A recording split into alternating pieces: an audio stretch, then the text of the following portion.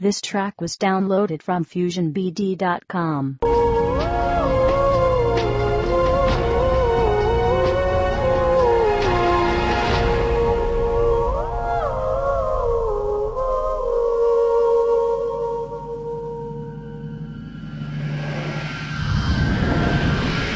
Booth FM, haunted by Airtel.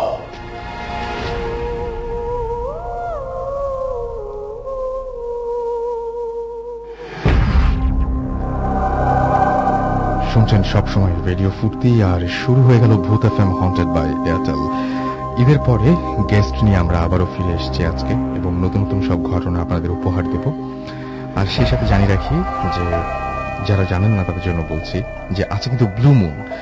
Blue moon মানে যে নীল রঙের চাঁদ এরকম কিছু না। সাধারণত একই মাসে যদি দ্বিতীয় পূর্ণিমা হয় সেটাকে ব্লু মুন বলে। এবং খুব অদ্ভুত ব্যাপার যে নীল আর্মস্ট্রং এর আজকে শেষকৃত্য অনুষ্ঠান ছিল, এবং ঠিক আপনারা নিশ্চয়ই জানেন যে নীল আর্মস্ট্রং প্রথম চাঁদের মাটিতে পা রেখেছিলেন, আর সেই একই দিনে হলো ব্লু মুন। খুবই অদ্ভুত একটা ব্যাপার, এবং আমি জানি না যে এটার মধ্যেও কোনো আলাদা এটার কোনো বিশেষত্ব আছে নাকি।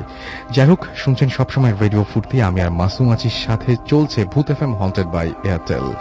আনফর্চুনেটলি যদি আজকে কেউ ভূত এফএম মিস করে ফেলেন তাহলে একেবারেই চিন্তার কোনো কারণ নেই, কারণ আপনি এয়ারটেল এম রেডিওর সাহায্যে আবারও এই এপিসোডটি শুনতে পারবেন। আপনার এয়ারটেল নাম্বার থেকে ডায়াল করতে হবে 4040, সিলেক্ট করতে হবে চ্যানেল 22, এবং তাহলে দেখবেন যে একের পর এক বিভিন্ন এপিসোডের অপশনগুলো দেওয়া হচ্ছে। মাঝে মাঝে আমিও যেটা করে থাকি, মাঝে মাঝে পুরনো অনেক শো শুনি এবং বেশ মজাই লাগে। তো আপনি সেখান থেকে শুনে ফেলতে পারেন আপনার পছন্দের এপিসোডটি বা যে এপিসোডটি আপনি মিস করেছেন। অ্যান্ড আপনি চাইলে ভূত এফএম টিউন আপনার কলার টিউন বা মাই টিউন হিসেবে সেট করে ফেলতে পারেন। ভূত এফএম টিউন কোড ইজ 92125, এবং আপনি অ্যাক্টিভেট করতে পারেন এটি জাস্ট একটা SMS পাঠিয়ে আপনার মোবাইলের মেসেজ অপশনে গিয়ে টাইপ করুন সিটি স্পেস দিয়ে সেই কোড নাম্বারটি লিখুন, হুইচ ইজ 92125, এবং পাঠিয়ে দিন 3123 নাম্বারে। দেখবেন যে ভূত এফএম এর টিউনটি আপনার টিউন হয়ে গেছে। যে টিউনটি এখন প্লে করা হচ্ছে এই টিউনটির কথাই আমি বলছিলাম। এনিওয়ে, আজকে যদি আপনারা কেউ আমাকে SMS করে আপনার বিভিন্ন ঘটনা জানাতে চান, ছোট করে একদম, তাহলে আপনি আমাদের সরাসরি SMS করতে পারেন আপনার এয়ারটেল নাম্বার থেকে বা অন্য যে কোনো নাম্বার থেকে। টাইপ করুন SHOUT শাউট স্পেস আপনার নাম স্পেস আপনার মেসেজ, পাঠিয়ে দিন 9840 নাম্বারে। আমাকে এবার ইমেলগুলো যেগুলো পেয়েছিলাম তার মধ্যে আসলে মানে অনেক কষ্ট করতে হয়। অনেকের হয়তো অনেক প্রত্যাশা থাকে ভূত এফএম নিয়ে, তারপরে অনেক কষ্ট করতে হয়, কারণ এটাতে আসলে বানিয়ে বলার বা একদম আপনার ঘটনার বাইরে গিয়ে কোনো কিছু বলার ক্ষমতা আমার নেই।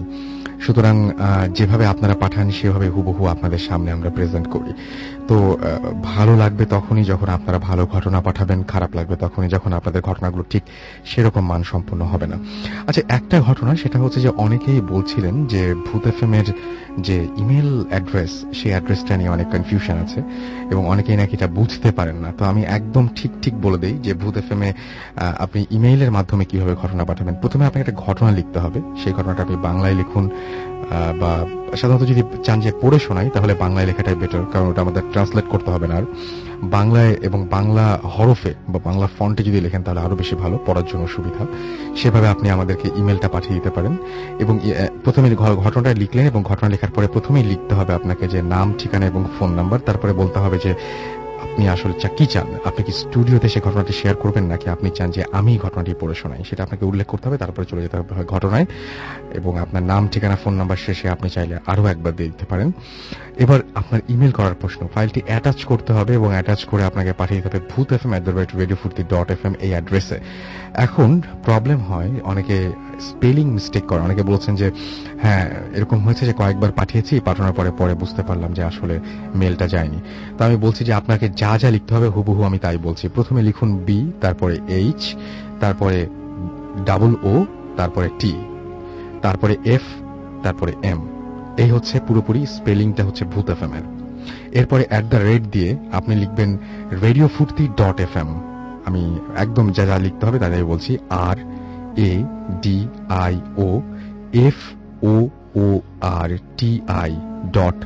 RADIOFURTI.FM। এই হচ্ছে অ্যাড্রেস। আমার মনে হয় এটা বোঝার জন্য আপনাদের অনেকেই সহজ হচ্ছে। যাই হোক, যারা আমাদেরকে ইমেল পাঠিয়ে সফল হয়েছেন তাদেরকে আচ্ছা আমি তার একটা অভিযোগ করি। আমি এবার ঈদের এপিসোডের মধ্যে আমি চেয়েছিলাম যে মাসুম সাহেবেরও একটা ঘটনা থাকুক, মাসুম সাহেব কোনোভাবে রাজি হননি। তো আপনারা আমি আশা করব যে কিছুক্ষণের মধ্যে SMS দিয়ে সেজন্য গালমন্দ করবেন। যাই হোক, আমরা চলে যাব ঘটনায়। যারা ইমেল পাঠিয়ে সফল হয়েছেন কিন্তু স্টুডিওতে আসতে ব্যর্থ হয়েছেন, সেরকমই একটা ইমেল দিয়ে শুরু করব আজকের ভূত এফএম। শুরু করছি। লিখছেন, হ্যালো ভূত এফএম, আমি ইমেলটা বাংলিশে পাঠিয়েছিলাম। সরাসরি স্টুডিওতে এসে লাইভ শেয়ার করার আমন্ত্রণ পাওয়া সত্যি আমার জন্য অনেক বড় পাওয়া। তবে আমি আরো দুঃখিত আমি ভূত এফএমে আসতে পারলাম না। মেলটা বাংলাতে লিখে পাঠাতে বলা হয়েছিল। মেলটা পড়ে শোনালে আমি আমার এলাকার ভূত এফএমের ফ্যান্সদের সকলে খুব আনন্দিত হব। আমি পড়ছি মেলটা। হ্যালো রাসেল ভাই, আমি রনি, রাজশাহী হরগ্রাম নতুরপাড়া থেকে বলছি। আশা করি ভালোই আছেন। আমি আপনার মতো ভালোর দলেই।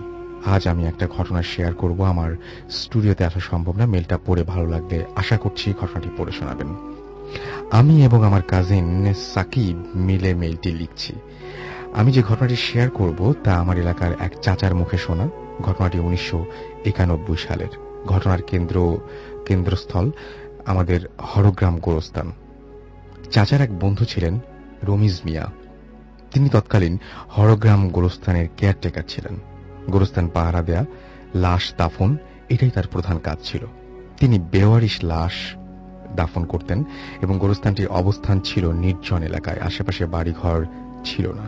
রমিজ মিয়া গোরস্থানের ভেতরেই কোনো এক ঝুপড়িতে থাকতেন। ঘটনার দিন বিকেলে সরকারি হসপিটাল থেকে অ্যাম্বুলেন্সে একটা বেওয়ারিশ লাশ আসে। তার দায়িত্ব হিসেবে লাশটা তাকেই দাফন করতে হতো। তবে তিনি কাজটি বরাবরই অপছন্দ করতেন। যখন লাশটা অ্যাম্বুলেন্স থেকে নামানো হলো, তিনি লাশটার কাছে গিয়ে দেখলেন লাশটার মাথা শরীর থেকে আলাদা। কেউ লাশটা ভয়ঙ্করভাবে কুপিয়ে অ্যাসিড দিয়ে ঝলসিয়ে দিয়েছে লাশ, এবং লাশটা আরো বিভৎস রূপ নিয়েছে তাতে। এবং দেখে মনে হচ্ছিল যে বয়স 50 বছর। লাশটা থেকে প্রচন্ড দুর্গন্ধ বের হচ্ছিল। তার এক সহকারী ছিল ঝন্টু। এলাকার ইমাম সাহেব আবার সেদিন বিশেষ কাজে বাইরে ছিলেন। এরকম বিভৎস লাশ রমিজ মিয়া সহ্য হচ্ছিল না। তিনি 7-5 না ভেবে রহিম মিয়া অপেক্ষা না করে তিনি আর ঝন্টু মিলে লাশটা দাফন করে দিলেন। কবর দেওয়া শেষ হলে ততক্ষণে মাগরিবের আজান পড়ে গেছে। একাকী অবস্থান করছিলেন। কাজ শেষে ঝন্টু ফিরে যাওয়াতে রমিজ মিয়া গোরস্থানে। একজনের রান্না, তাই প্রতিদিনে এশার নামাজ পড়ে রান্না করে খেয়ে শুয়ে পড়েন রমিজ মিয়া। মাঝে মাঝে বাইরে এসে কবরস্থানের দিকে তাকান একবার। তার মতে কবরস্থানে পাহারা দেওয়ার কিছু নাই। বড় বড় শহরে তো নাকি লাশ চুরি হয়, কিন্তু এই শহরে এমন কিছু ঘটেছে তিনি শোনেননি। তবুও তার চাকরি যখন, তাই ঘুমানোর আগে আজও নিয়ম মাফিক খাওয়া দাওয়া সেরে একটা বিড়ি ধরিয়ে এসে তাকান কবরগুলোর দিকে। স্বভাবতই চোখ যায় নতুন দেয়া কবরটার দিকে। চোখের ভুল নয়, তার স্পষ্ট মনে হলো কবরটার মাথার দিকে কি যেন আছে। কাছে গিয়ে দেখলেন মাটি খোঁড়া। ব্যাপার কি? মাত্র 3 ঘন্টা আগেই তো তিনি 3 থেকে 4 ঘন্টা আগে তিনি আর ঝন্টু মিলে পরিপাটি করে কবর দিলেন। একটু তাড়াহুড়া তিনি করেছিলেন অন্য দিনের তুলনায়, কিন্তু এভাবে রেখে যাননি। স্পষ্ট বোঝা যাচ্ছে কেউ মাটি খোঁড়ার চেষ্টা করেছে এবং কতটুকু খুঁড়েও ফেলেছে। পর মুহূর্তে তিনি ভাবলেন হয়তো গেট থেকে দিয়ে ঢুকে কোনো কুকুর এই কাজ করেছে। তিনি হাত দিয়ে মাটি জায়গা মতো চাপা দিয়ে দিলেন। কিন্তু এইটা তিনি একবারও চিন্তা করলেন না যে নিজ হাতে প্রতিদিন তিনি গেট লাগিয়ে আসেন। তারপর কোনো কুকুর কেন, মানুষ কুকুর কোনো কিছুই ঢোকা সম্ভব নয়। ঘরে ঢুকে দরজা লাগিয়ে নিশ্চিন্ত মনে ঘুমিয়ে পড়লেন তিনি। প্রচন্ড অস্বস্তিতে ঘুম ভেঙে গেল তার রাতে। তার এমন হয় না কখনো, এক ঘুমেই রাত শেষ হয়ে যায়। তার কাছে ঘড়ি না থাকায় তিনি বুঝলেন না রাতটা ঠিক কয়টা বাজে। ঘুম ভাঙলে তার এক ধরনের অনুভূতি হয়, মানে এ ধরনের অনুভূতি কখনো হয় না। কিন্তু আজ তার কেন জানি দরজা খুলে বাইরে যেতে ইচ্ছে হলো।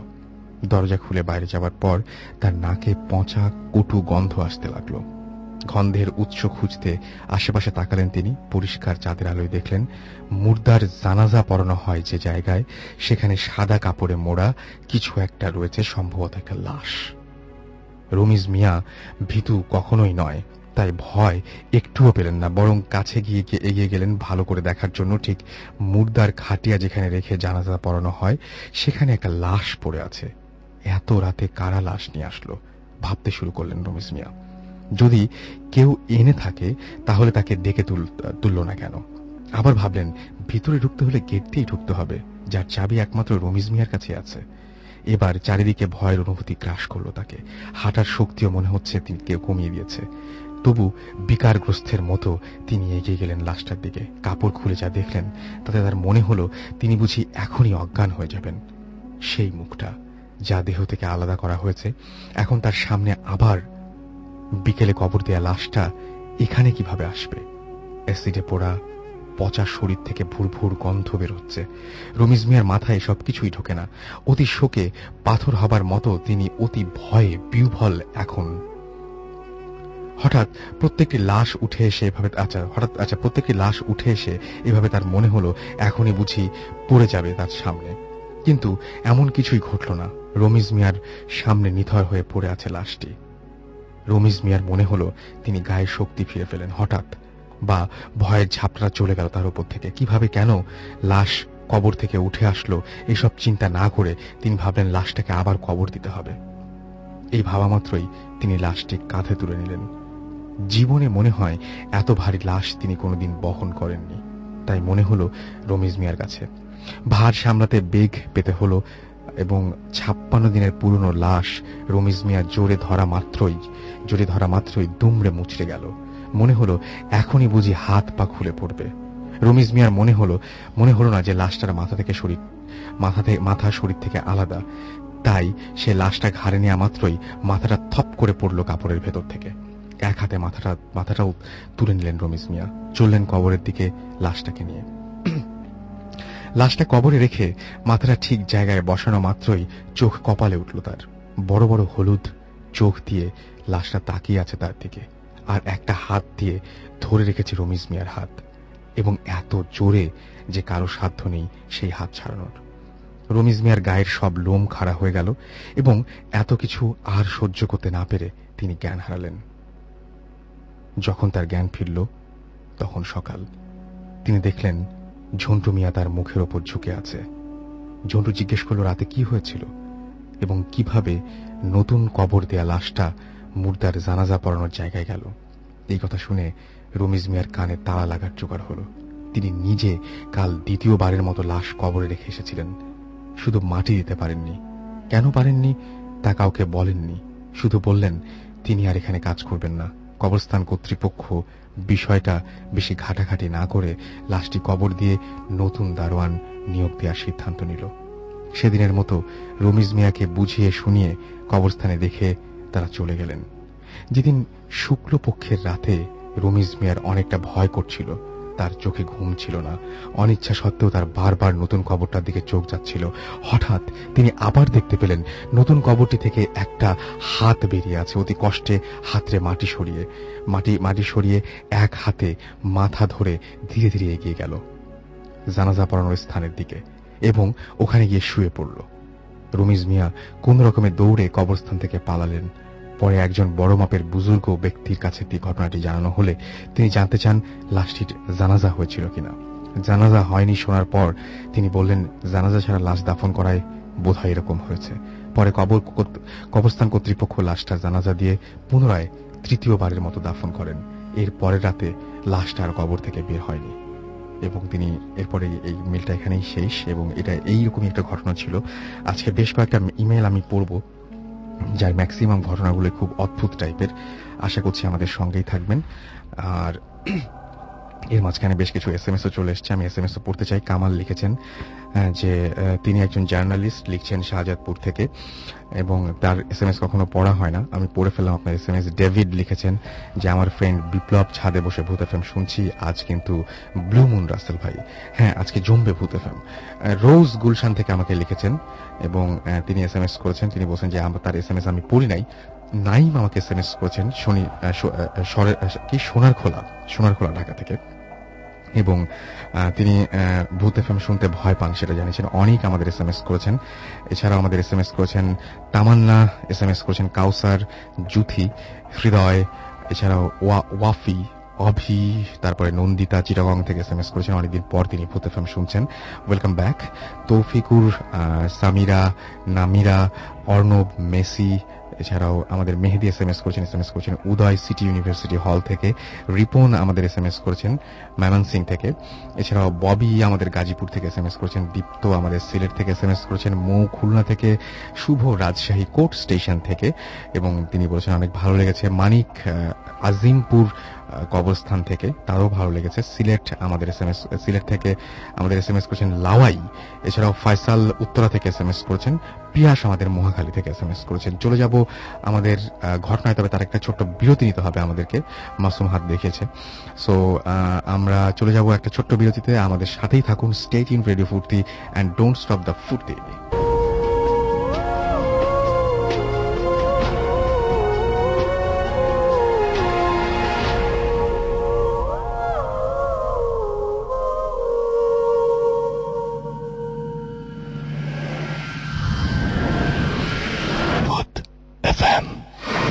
Haunted by Airtel.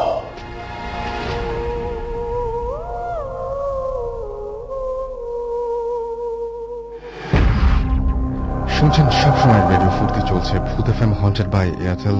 আমি মাসুমের সাথে, এবং আমি এবং মাসুম দুজনেই আছি, এবং আমাদের সাথে আজ গেস্ট রয়েছেন আমাদের। সো যাদের কাছেও যাব। আমাদের প্রথম যিনি গেস্ট, তিনি এর আগে একবার এসেছিলেন, তার ঘটনা সেদিন কমপ্লিট করতে পারেননি। তার বাকি ঘটনায় আমরা চলে যাব। সোহানুর রহমান অনন্ত আছেন। কেমন আছেন আপনি? হ্যাঁ, ভালো আছি। আপনি কেমন আছেন? হ্যাঁ, ভালো আছি। আচ্ছা, আপনার যে ঘটনাটা, সেই ঘটনাটা কোথায় ঘটেছে, এটা যেটা শোনাবেন? এটা হচ্ছে পদ্মারপাড়। আপনি আমাকে বলছিলেন যে ঈদের মধ্যে আপনি ওইদিকে। হ্যাঁ, ঈদের দুদিন পর আমি পদ্মারপাড় গিয়েছিলাম। গিয়ে কয়েকটা মায়ের সাথে কথা বলি, তাদের থেকে কিছু ঘটনা শুনতে পাই। আর যে ঘটনা আমি বলবো সেটা খুব ইন্টারেস্টিং মনে হচ্ছে। ওকে, তাহলে আমি আমার ঘটনা চলেছি। আমি যে ঘটনা বলবো সেটা পদ্মারপাড়ে কোন একটি গ্রামের ঘটনা। ঘটনাটা আশিকি ভিলেজেশনের দিকে ঘটেছে। আচ্ছা। তো সেই গ্রাম থেকে প্রতিদিন 4-5 জনের একটি দল মাছ ধরতে যেত রাতের বেলা। বড় একটি নৌকা নিয়ে মাছ ধরতে যেত। তো যেদিন ঘটনাটা ঘটে সেদিন কেউ যাবে না, অর্থাৎ ডিসিশনের কেউ যাবে না। তো সেই দলে বাবা এবং ছেলে, তার দুজন ছিল। তো তারা চিন্তা ভাবনা করলো যে কেউ যেহেতু যাবে না, আমরা যাই। খুব অভয় ছিল তারা, তাদের তো তারা করলেন কি, রাত 10টা কি 11টার দিকে নৌকা নিয়ে বের হয়ে গেল। তো বের হয়ে যাওয়ার পর মোটামুটি মাছ পাচ্ছেন তারা। তো এরকম সময় যাচ্ছে। একটা সময় তারা একটা নির্জন জায়গায় পৌঁছে গেলেন। তখন প্রায় রাত্র 2টা কি 1টা বাজে। তো সেখানে গিয়ে তারা মোটামুটি মাছ ধরছে। তো রাত্র তখন 2টা কি 1টা বাজে। এমন সময় হঠাৎ করে নৌকার সাথে কিছু একটা ধাক্কা খেলো। তো বাবা তো মাছ ধরা ব্যস্ত, অর্থাৎ যে ছেলে, তিনি যেখানে নৌকাটা বায় বসে সেখানে বসেছিল। তো সে খেয়াল করলো কি কিছু একটা অন্ধকারে দেখা যাচ্ছে, অর্থাৎ বক্সের মতো, বাক্সের মতো কিছু একটা। তো বাবা বললেন যে দেখ তো কি এসে ধাক্কা খেলো। তো ছেলেটি বললো যে কি যেন একটা কাঠের বাক্সের মতো দেখা যাচ্ছে। পরে তিনি হারিকেনটা নিয়ে গিয়ে এলেন, অর্থাৎ বাবা হারিকেনটা নিয়ে গেলেন। এগিয়ে এসে দেখলেন যে অর্থাৎ কফিনের মতো কিছু একটা নৌকার সাথে, অর্থাৎ গা গায়ে লেগে আছে। তো বললেন যে কি এটা, তোল, উপরে তোল। তো সেটা বললো যে এটা তোলবো, কি আছে এটার মধ্যে কে জানে। কয় তোল, তোকে তুলতে বলেছে। তো দুজন মিলে মোটামুটি বক্সটা ধরে নৌকার মধ্যে তুললেন। তুলে দেখলেন যে পেরেক মারা। তো বাপ বললো যে এটা আমরা খুলবো, খুলে দেবো এর ভিতরে কি আছে। ছেলে বললো যে কি এটা ঠিক হবে, কি না কি আছে এটার ভিতরে। তো বললো যে বেশি কথা বলিস না, আমি যেটা বলি সেটা কর। কফিনের মুখটা বন্ধ ছিল, কফিনের মুখটা খুলবে। তো দুজন মিলে কফিনের মুখটা খুললো। খুলে দেখলো কি সেটার ভিতরে একটা ডেড বডি, অর্থাৎ মাথাবিহীন একটা ডেড বডি সেটার ভিতরে। তো দেখে মোটামুটি ভয় পেয়ে গেলেন। তো ছেলেটা ভয় পেয়ে গেলেন। তো বাবা বললেন যে কাজ কর, ডেড বডিটা ফেলে দে। বলে যে ডেড বডিটা ফেলে দেবো মানে? বলে যে বক্সটা আমরা রেখে দেবো, ডেড বডিটা ফেলে দেবো। তো ছেলে বললো যে এটা বোধহয় ঠিক হচ্ছে না। তো বাবা বললো যে যেটা বলি সেটা কর। তো তারা দুজন মিলে রাসেল ভাই ডেড বডিটা ফেলে দিল। তখন রাত প্রায় 3টা বাজে। This track was downloaded from FusionBD.com. Dead বডিটা ফেলে দিল। ফেলে দেওয়ার পর বক্সটা রেখে দিয়ে তারা আবার তাদের কাজে মনোযোগ দিল, অর্থাৎ মাছ ধরার কাজে।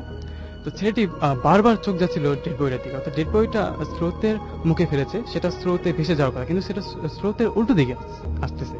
অর্থাৎ নৌকাটা স্রোতের উল্টো দিকে যাচ্ছে, লাস্টেও নৌকাটাকে ফলো করে আসতেছে। তো সেটা বারবার সেদিকে চোখ যাচ্ছে, যত সে ভাবতেছে যে সেদিকে তাকাবে না, সেদিকে তার চোখটা বেশি যাচ্ছে। তো একটা সময় রাসেল ভাই একটা কথা বলে রাখা দরকার, ঘটনাটা হচ্ছে শীতের শুরুর দিক দিয়ে। তো হালকা পাতলা বৃষ্টি শুরু হলো, অর্থাৎ টিপটিপ করে বৃষ্টি পড়ছে। তো ছেলেটি বললো যে বাবা আর মাছ ধরে কাজ নেই, চল আমরা বাড়িতে ফিরে যাই। তো বললো যে আর কিছুক্ষণ দাঁড়া, বললো যে না চল আমরা ফিরে যাই। তো তারা কি করলো, নিজন জায়গা থেকে আবার চলে আসবে, তাদের নৌকা আবার বাড়িমুখী করলো। তো দুজনে মিলে নৌকা বাইতেছে, তো বৃষ্টি বেড়ে গেল, হঠাৎ বৃষ্টি বেড়ে গেল। তো বাবা বলতেছে এক কাজ করি, কফিনের ভিতরটা শুকনো আছে, আমি ভিতরে ঢুকি একটু শুই, তাহলে বৃষ্টিটা আমাকে কম পড়বে, এমনিতে আমার শরীরটা ভালো না। তো ছেলে বললো যে ঠিক আছে শো। তো বাবা করলো কি, ভিতরে কফিনের ভিতরে গিয়ে লম্বা হয়ে শুয়ে পড়লো, আর উপর দিয়ে ঢাকনাটা লাগিয়ে দেওয়া হলো। তো যাক, ছেলেটি নৌকা চালাচ্ছে। আর ছেলেটি একটা জিনিস খেয়াল করলো কি, যখন বাবা অর্থাৎ যে সেই কফিনের ভিতরে গিয়ে শুয়ে পড়লো, তারপরে লাশটাকে দেখা যাচ্ছে না কোথাও। রাস্তার আশেপাশে অনেকবার তাকিয়েছে, কিন্তু লাশটা আর নেই, কোথাও নেই লাশটা। তো যাক, তারা সে নৌকা মোটামুটি বাইতেছে। তো একটা সময় পাড়ে চলে আসলো। সে পাড়ে চলে এসে, বৃষ্টি তখনও বৃষ্টি হচ্ছে, পাড়ে চলে এসে বলতেছে যে বাবা আমরা পাড়ে চলে আসছি, তুমি বের হও। কিন্তু কোনো সাড়া শব্দ নেই ভিতর থেকে। তো সে আবার বললো যে বাবা বের হও, আমরা চলে আসছি। তারপরে কোনো সাড়া শব্দ নেই। তো সে কি করলো, ওই কফিনের ঢাকনাটা সরালো। ঢাকনাটা সরিয়ে রাসেল ভাই সে দেখলো কি, সেখানে তার বাবা নেই।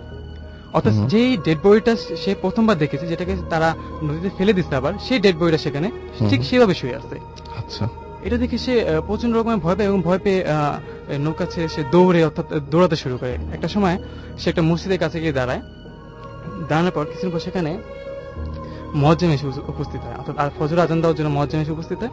তো সে মুয়াজ্জিমের কাছে সব ঘটনা খুলে বলে। তো মুয়াজ্জিম বলে যে ঠিক আছে আপনি দাঁড়ান, আমরা তার কিছুদিন পরে যাই। তো মুয়াজ্জিম আজান দেয়, আজান দিয়ে নামাজ শেষ করে কয়েকজন লোক মিলে সেখানে যায়। গিয়ে দেখে যে নৌকাটা ঠিক সেভাবে আছে, অর্থাৎ সেখানে কফিনটাও নেই, তার বাবাও নেই। এটা দেখার পর ঘটনাটা মোটামুটি জানাজানি হয়, বাসায় কান্নাকাটি শুরু হয়ে যায়। তো এটা নিয়ে মোটামুটি 2-3 দিন চলে যায়, কান্নাকাটি অর্থাৎ শোক নিয়ে 2-3 দিন চলে যায়। তো 2-3 দিন পর হঠাৎ লাশটাকে, অর্থাৎ সেই ছেলেটির বাবার লাশটা নদীর পাড়ে পাওয়া যায়। নদীর পাড়ে পাওয়া যায়। রাসেল ভাই কি বলবো, অর্থাৎ একটা জিনিস দেখি যে মানুষ ভয় পায়, ভয় পেয়ে গিয়ে যে সে হার্ট অ্যাটাক করে বা যে হোক সে মারা যায়, চোখগুলো বড় বড় হয়ে যায়, ঠিক সে অবস্থায় সে পড়ে আছে। মানে মারা যাবার পরেও সেটা বোঝা যাচ্ছে। হ্যাঁ, মারা যাওয়ার পর বোঝা যাচ্ছে সে কিছু ভয়ানক কিছু একটা দেখেছে। তো যাই হোক, তাকে বাড়িতে আনা হয়। বাড়িতে আনার পর তার জানাজা হয়, জানাজা হয়ে তার লাশ দাফন করায়। তো দাফন করতে করতে রাসেল ভাই সন্ধ্যা হয়ে যায়। মোটামুটি সন্ধ্যা হয়ে যাওয়ার পর সবাই বাড়িতে চলে আসে। বাড়িতে চলে আসার পর সেদিন রাতে সবাই একটা স্বপ্ন দেখে, সেটা হচ্ছে যে বাড়ির উঠোনে সেই কফিনটা, অর্থাৎ সে কফিনটা, তার পাশে একটা ডেড বডি দাঁড়ানো, মাথাবিহীন। তো এটা দেখার পর পরদিন মোটামুটি দুইজন সেটা নিয়ে আলোচনা করে। হ্যাঁ, ততটা আমলে দেয় না। তারপর দিন রাতে আবার সেই একই অবস্থা, সবাই একই স্বপ্ন দেখলো যে সেই কফিনটা উঠোনের মাঝখানে, তার পাশে ডেড বডিটা দাঁড়ানো। তো দেখার পর সবাই সেই ঘটনাটা, তারপরের দিন ঘটনাটা সবাই আলোচনা করে বললো যে আমরা একটা হুজুরের কাছে যাই। তো তারা সবাই মিলে একটা হুজুরের কাছে গেল। হুজুর বলে যে ঠিক আছে, আমি আগে দেখি আপনাদের বাড়িতে একটু আসি একটু দেখি আমি জায়গাটা। তো বাড়িতে আসে, মোটামুটি হুজুর বাড়িটা পুরো ঘুরে দেখে বলে যে লাশটা কোথায় কবর দিয়েছেন। পরে বলে যে বাড়ির পাশেই আছে, সামনে। পরে বলে যে ঠিক আছে। তো তিনি একটু ধ্যানে বসলেন। ধ্যানে বসে একটু পর বললেন যে লাশটা আনার সময় ঠিক সেই ডেড বডিটা, অর্থাৎ যে মাথাবিহীন ডেড বডিটা, সেটাই বাড়িতে প্রবেশ করেছে। আচ্ছা। আর সেটা যে কোনো মুহূর্তে যে কারো ক্ষতি করতে পারে।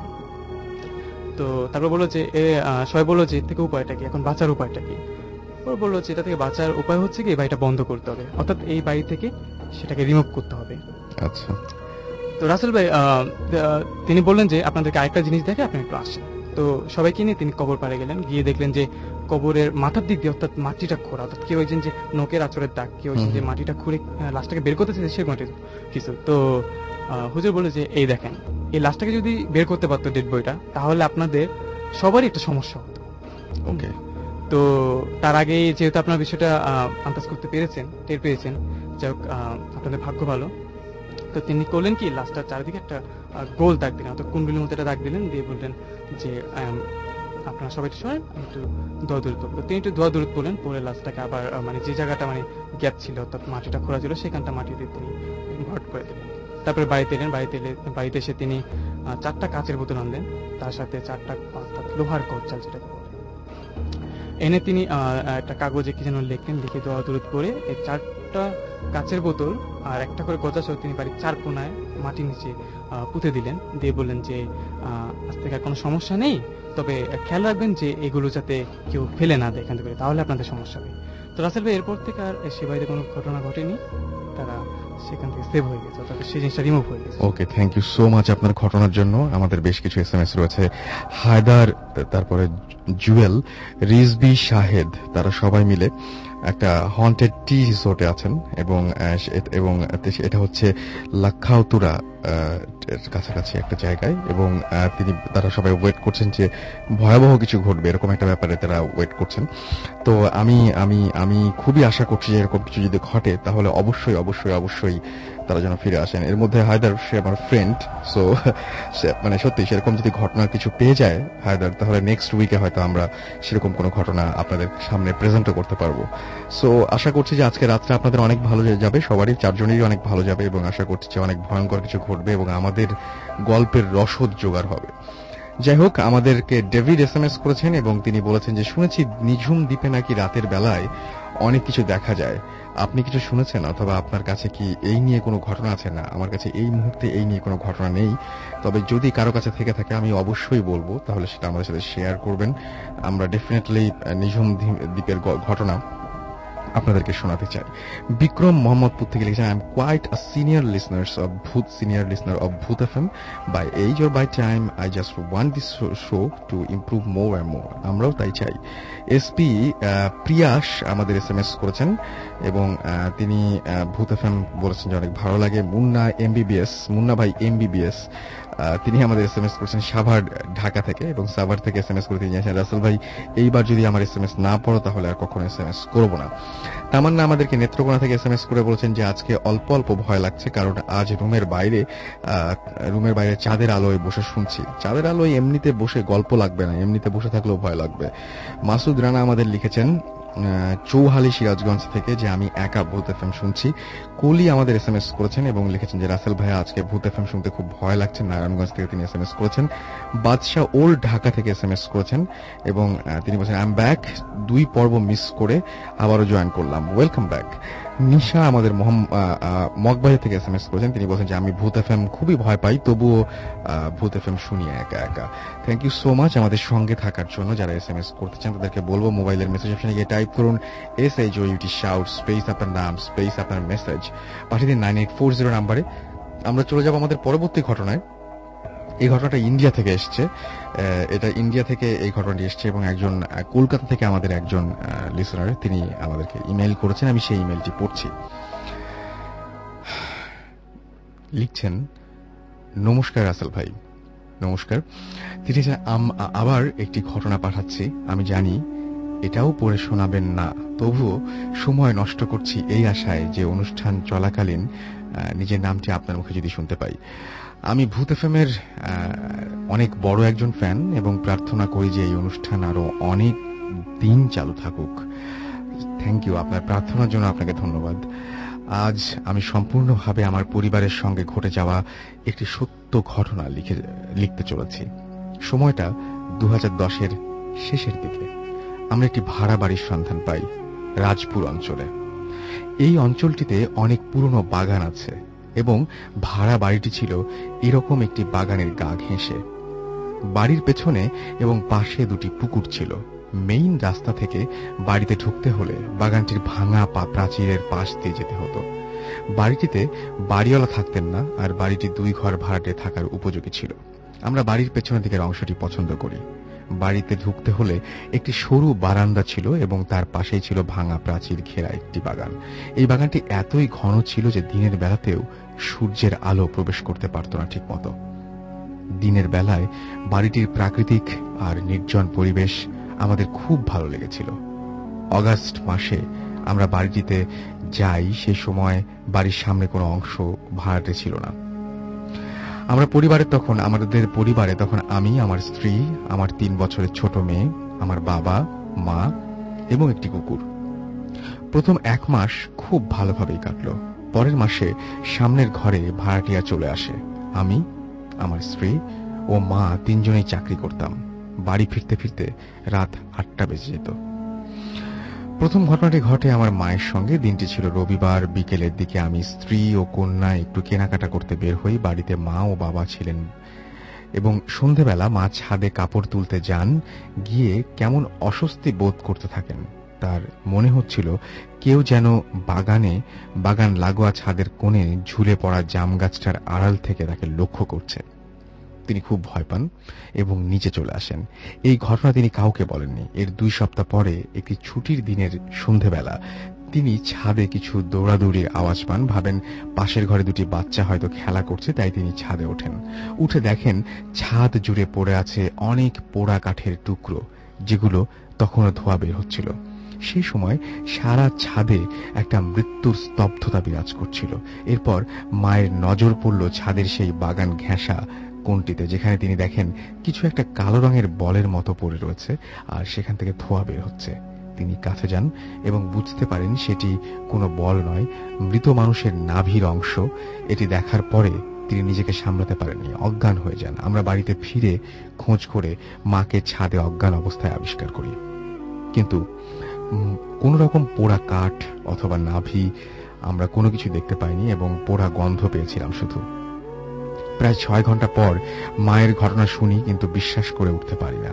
এর 2 দিন পরে পাশের বাড়ির ভদ্রলোক রাতে 9টা নাগাদ ধূমপান করতে ছাদে যান এবং গিয়ে তিনি জাম গাছের কাছে এক মহিলাকে পেছন দিক দিয়ে তিনি যেটা করেন সেটা হচ্ছে 11টা নাগাদ তিনি হারিয়ে গেছে আমার কাছে ঘটনাটি। ধোঁয়া বের হচ্ছে এবং 6 ঘন্টা পরে মায়ের কাছে ঘটনা শুনে তিনি বিশ্বাস করলেন না এবং তিনি বলেন যে ধূমপান করার জন্য সেই ভদ্রলোক ছাদে গেলেন এবং গিয়ে তিনি জাম গাছের কাছে এক মহিলাকে পেছন দিকে দাঁড়িয়ে থাকতে দেখেন এবং তাকে প্রশ্ন করেন যে তিনি কি আমাদের আত্মীয় কিনা, যাকে তিনি দেখেছিলেন।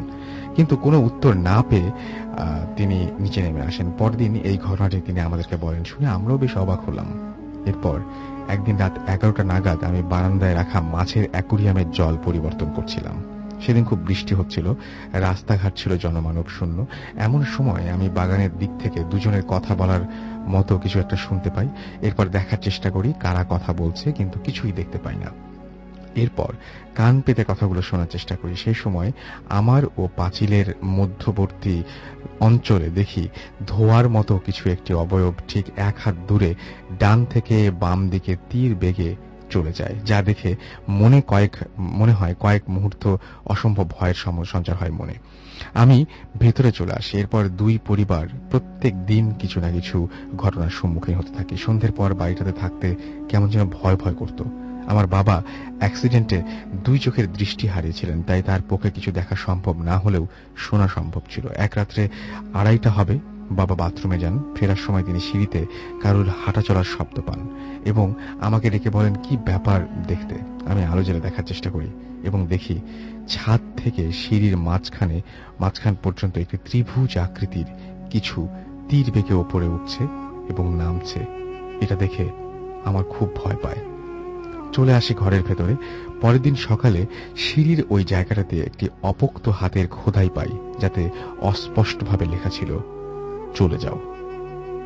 এটা দেখে আমরা 2 পরিবার বিস্তারিত ঘটনা বাড়িওয়ালাকে জানাই। তিনি খুব আশ্চর্য হয়ে বলেন যে এরকম কিছু তিনি এর আগে ঘটেছে বলে শোনেননি, কিন্তু তিনি এক তান্ত্রিকের খোঁজ দেন এবং বলেন যে ওর সাহায্য নিতে। ওর কথা মতো আমরা সেই তান্ত্রিকের বাড়িতে নিয়ে আসি এবং তিনি বাড়ির ভেতর প্রবেশ করে কেমন অন্যরকম আচরণ করতে থাকেন এবং কিছুক্ষণ পরে খুব অসুস্থ হয়ে পড়েন এবং তার মুখ থেকে গেঁজা বের হচ্ছিল। আমরা ভয় পেয়ে তাকে ওই অবস্থায় বাড়িতে রেখে আসি। ক্রমে এই বাড়িতে থাকা আমাদের পক্ষে অসম্ভব হয়ে উঠছিল। এইবার বাড়ির সদস্যরা ঘরের ভেতরে কারোর উপস্থিতি অনুভব করতে থাকেন।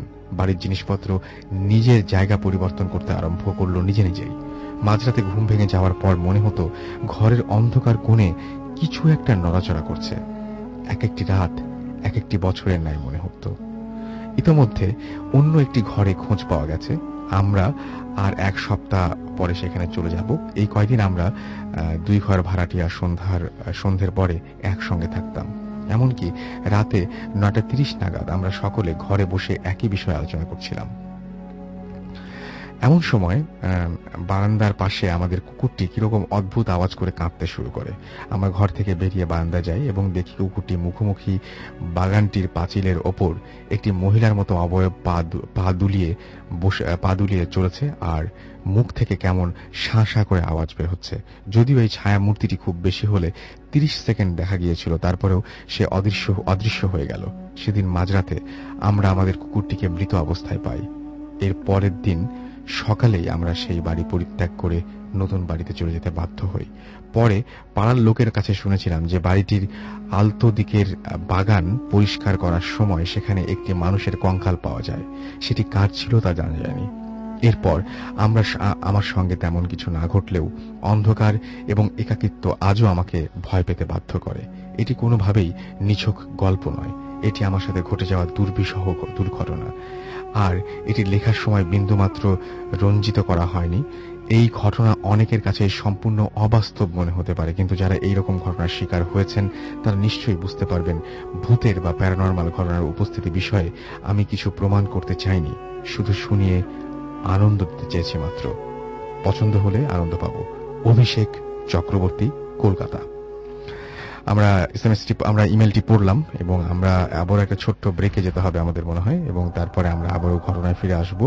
ইন দ্য মিন টাইম আপনারা আমাদের SMS পাঠাতে থাকুন। SMS পাঠানোর নিয়মটা হচ্ছে মোবাইলের মেসেজ অপশনে গিয়ে টাইপ করুন SHOUT শাউট স্পেস আপনার নাম স্পেস আপনার মেসেজ পাঠিয়ে দিন 9840 নম্বরে।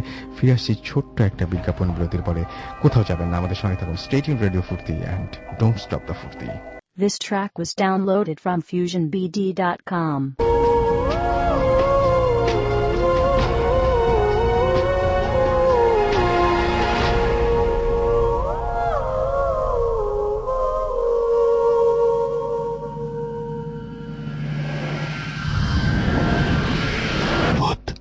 FM, haunted by Airtel.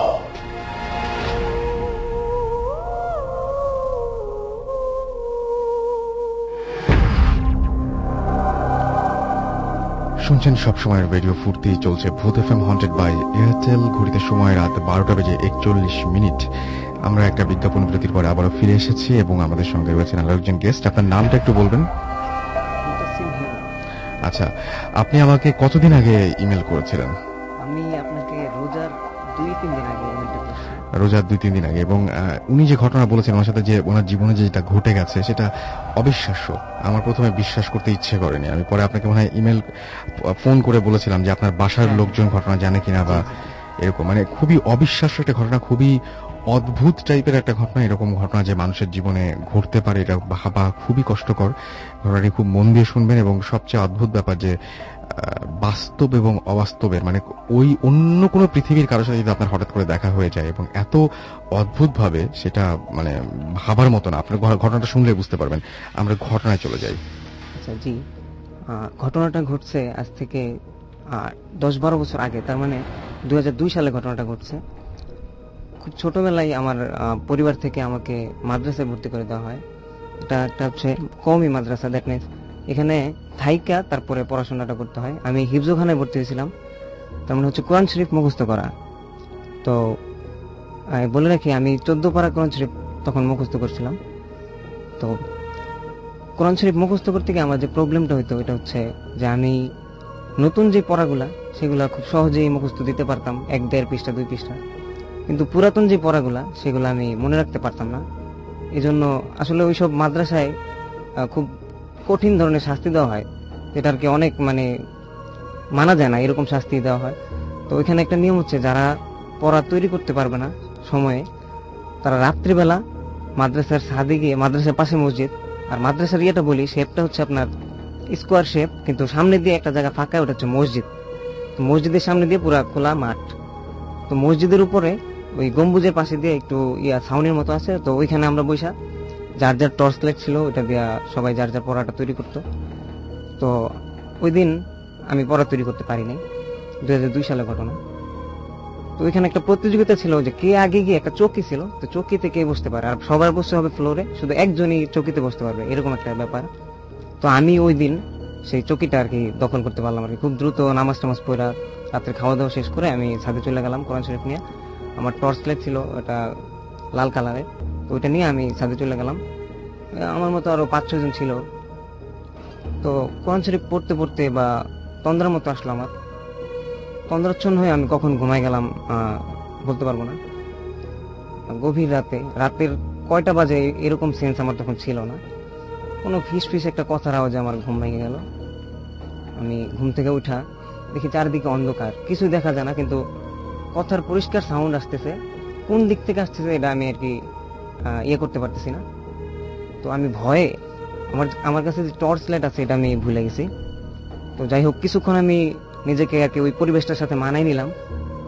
এরপর আমি টর্চ লাইটের কথা মনে পড়লো, আমি টর্চ লাইটটা হাতে নিলাম, নিয়ে চারদিকে আলো ফেললাম। দেখলাম যে খুব ক্ষীণ আলো, তার মানে চার্জ শেষ হয়ে গেছে আমার টর্চ লাইটের, মানে শেষ দিকে।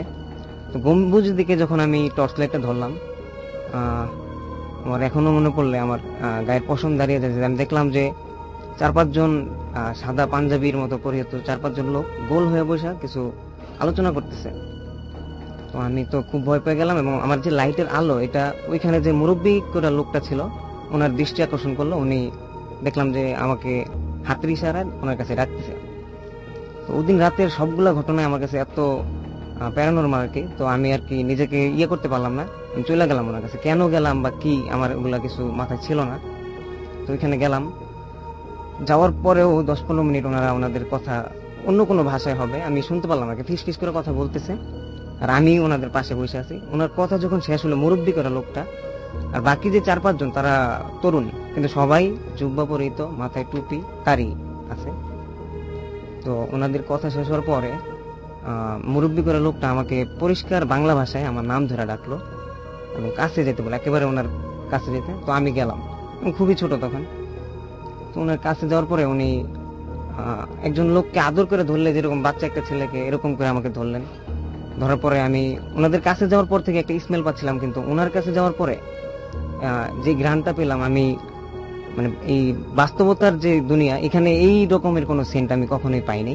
তো ওই দিন পাইলাম। যাই হোক, তো উনি আমাকে কাছে নিয়ে অনেক কথা বললেন। এর মধ্যে একটা জিনিস হচ্ছে যে আমাকে বললেন যে তোমার এই যে কোরআন শরীফ পড়া, এটাতে অনেক কষ্ট হবে, কিন্তু তুমি এই পথ থেকে চলে যাও না, এটাই তোমার সঠিক পথ। তো আমি ওনার কথা শুনলাম। উনি বললেন, কিছু টিপস দিলেন, লাইক যেমন ধরেন বললেন যে তুমি পড়া শুরু করার আগে একটা দোয়া বললেন, আয়াতুল কুরসি বললেন, এগুলো পড়ে নিও, তাহলে তোমার উপকার হবে। তো ওনাদের সাথে আমি কতক্ষণ ছিলাম বা কি আমার কিছুই এখন মনে নাই। তো এরই মাঝে তার একজন শিষ্যকে তিনি কি যেন বললেন অন্য কোনো এক ভাষায়। তো বলার পরে সে তার ব্যাগ থেকে একটা কিছু বের করে ওনার হাতে দিল। উনি আমার হাতে একটা রিং পরাই দিলেন, আংটি। বললেন যে যতদিন পর্যন্ত তুমি এই পথে আসো, তার মানে আমি যেই পথটার কথা বললাম, ততদিন পর্যন্ত এই রিংটা তোমার এবং এটা তোমার উপকার করবে, কোনো ক্ষতি করবে না। কিন্তু যখনই তুমি এই পথ থেকে সরে যাবে, বিচ্যুত হবে, তখন থেকে এই রিংটা তোমার না, তোমার এটা পরার অধিকার নাই, আর ওটা আমরা ফেরত নেব, যে কোনো ভাবেই হোক এটা ফেরত নেব। তো যাই হোক, কখন সকাল হয়ে গেছে, ফজর আজান পড়ার সময় আমার মনে হলো যে আমি এতক্ষণ কি আসলেই এরকম কিছু দেখছি নাকি ঘোরের মধ্যে ছিলাম। আমার আসলে পরিষ্কার ছিল না ব্যাপারটা, হঠাৎ করেই সবকিছু নাই। কিন্তু যদি এটা স্বপ্নই হতো তাহলে আমার হাতে অবশ্যই রিংটা থাকতো না সকালে। তো আমার হাতে ছিল রিংটা। আর সবচেয়ে অন্যরকম একটা জিনিস হচ্ছে যে আমার যে টর্চ লাইটটা ছিল সেটা ছিল না সেই জায়গায় আর।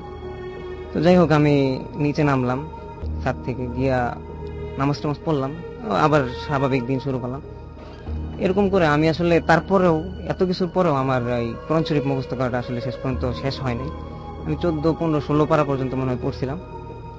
তারপরে দেখা গেল যে আমাদের যে প্রিন্সিপাল ছিলেন উনি আমার আব্বুকে ডাকাইছেন, ডাকাই বলছেন যে এই ছেলে 3-4 বছর ধরে কোরআন শরীফ পড়তেছে, অন্যরা 2 বছরে শেষ করে ফেলে, কিন্তু 3-4 বছরে অর্ধেক শেষ করছে, এর দ্বারা আসলে সম্ভব নয়, পুরো রঙগুলো ভুলে যায়। তো যাই হোক, আমার আব্বু আমাকে ওইখান থেকে নিয়ে গেলেন। ওনারা সাজেস্ট করলেন যে ওরে কিতাবখানায় ভর্তি করে দেন, মাওলানা হোক। তো আমার আব্বু আমাকে অন্য এক জায়গায়, অন্য একটা মাদ্রাসা নিয়ে গেলেন, এটা হচ্ছে আলিয়া মাদ্রাসা আর কি। তো ওইখানে জেনারেল সিস্টেমে পড়াশোনা হয়, বাংলা, ইংরেজি, আরবি সবই আছে। তো ওইখানে ভর্তি করলেন। তো আমার কোনো প্রবলেম হয় নাই তখন।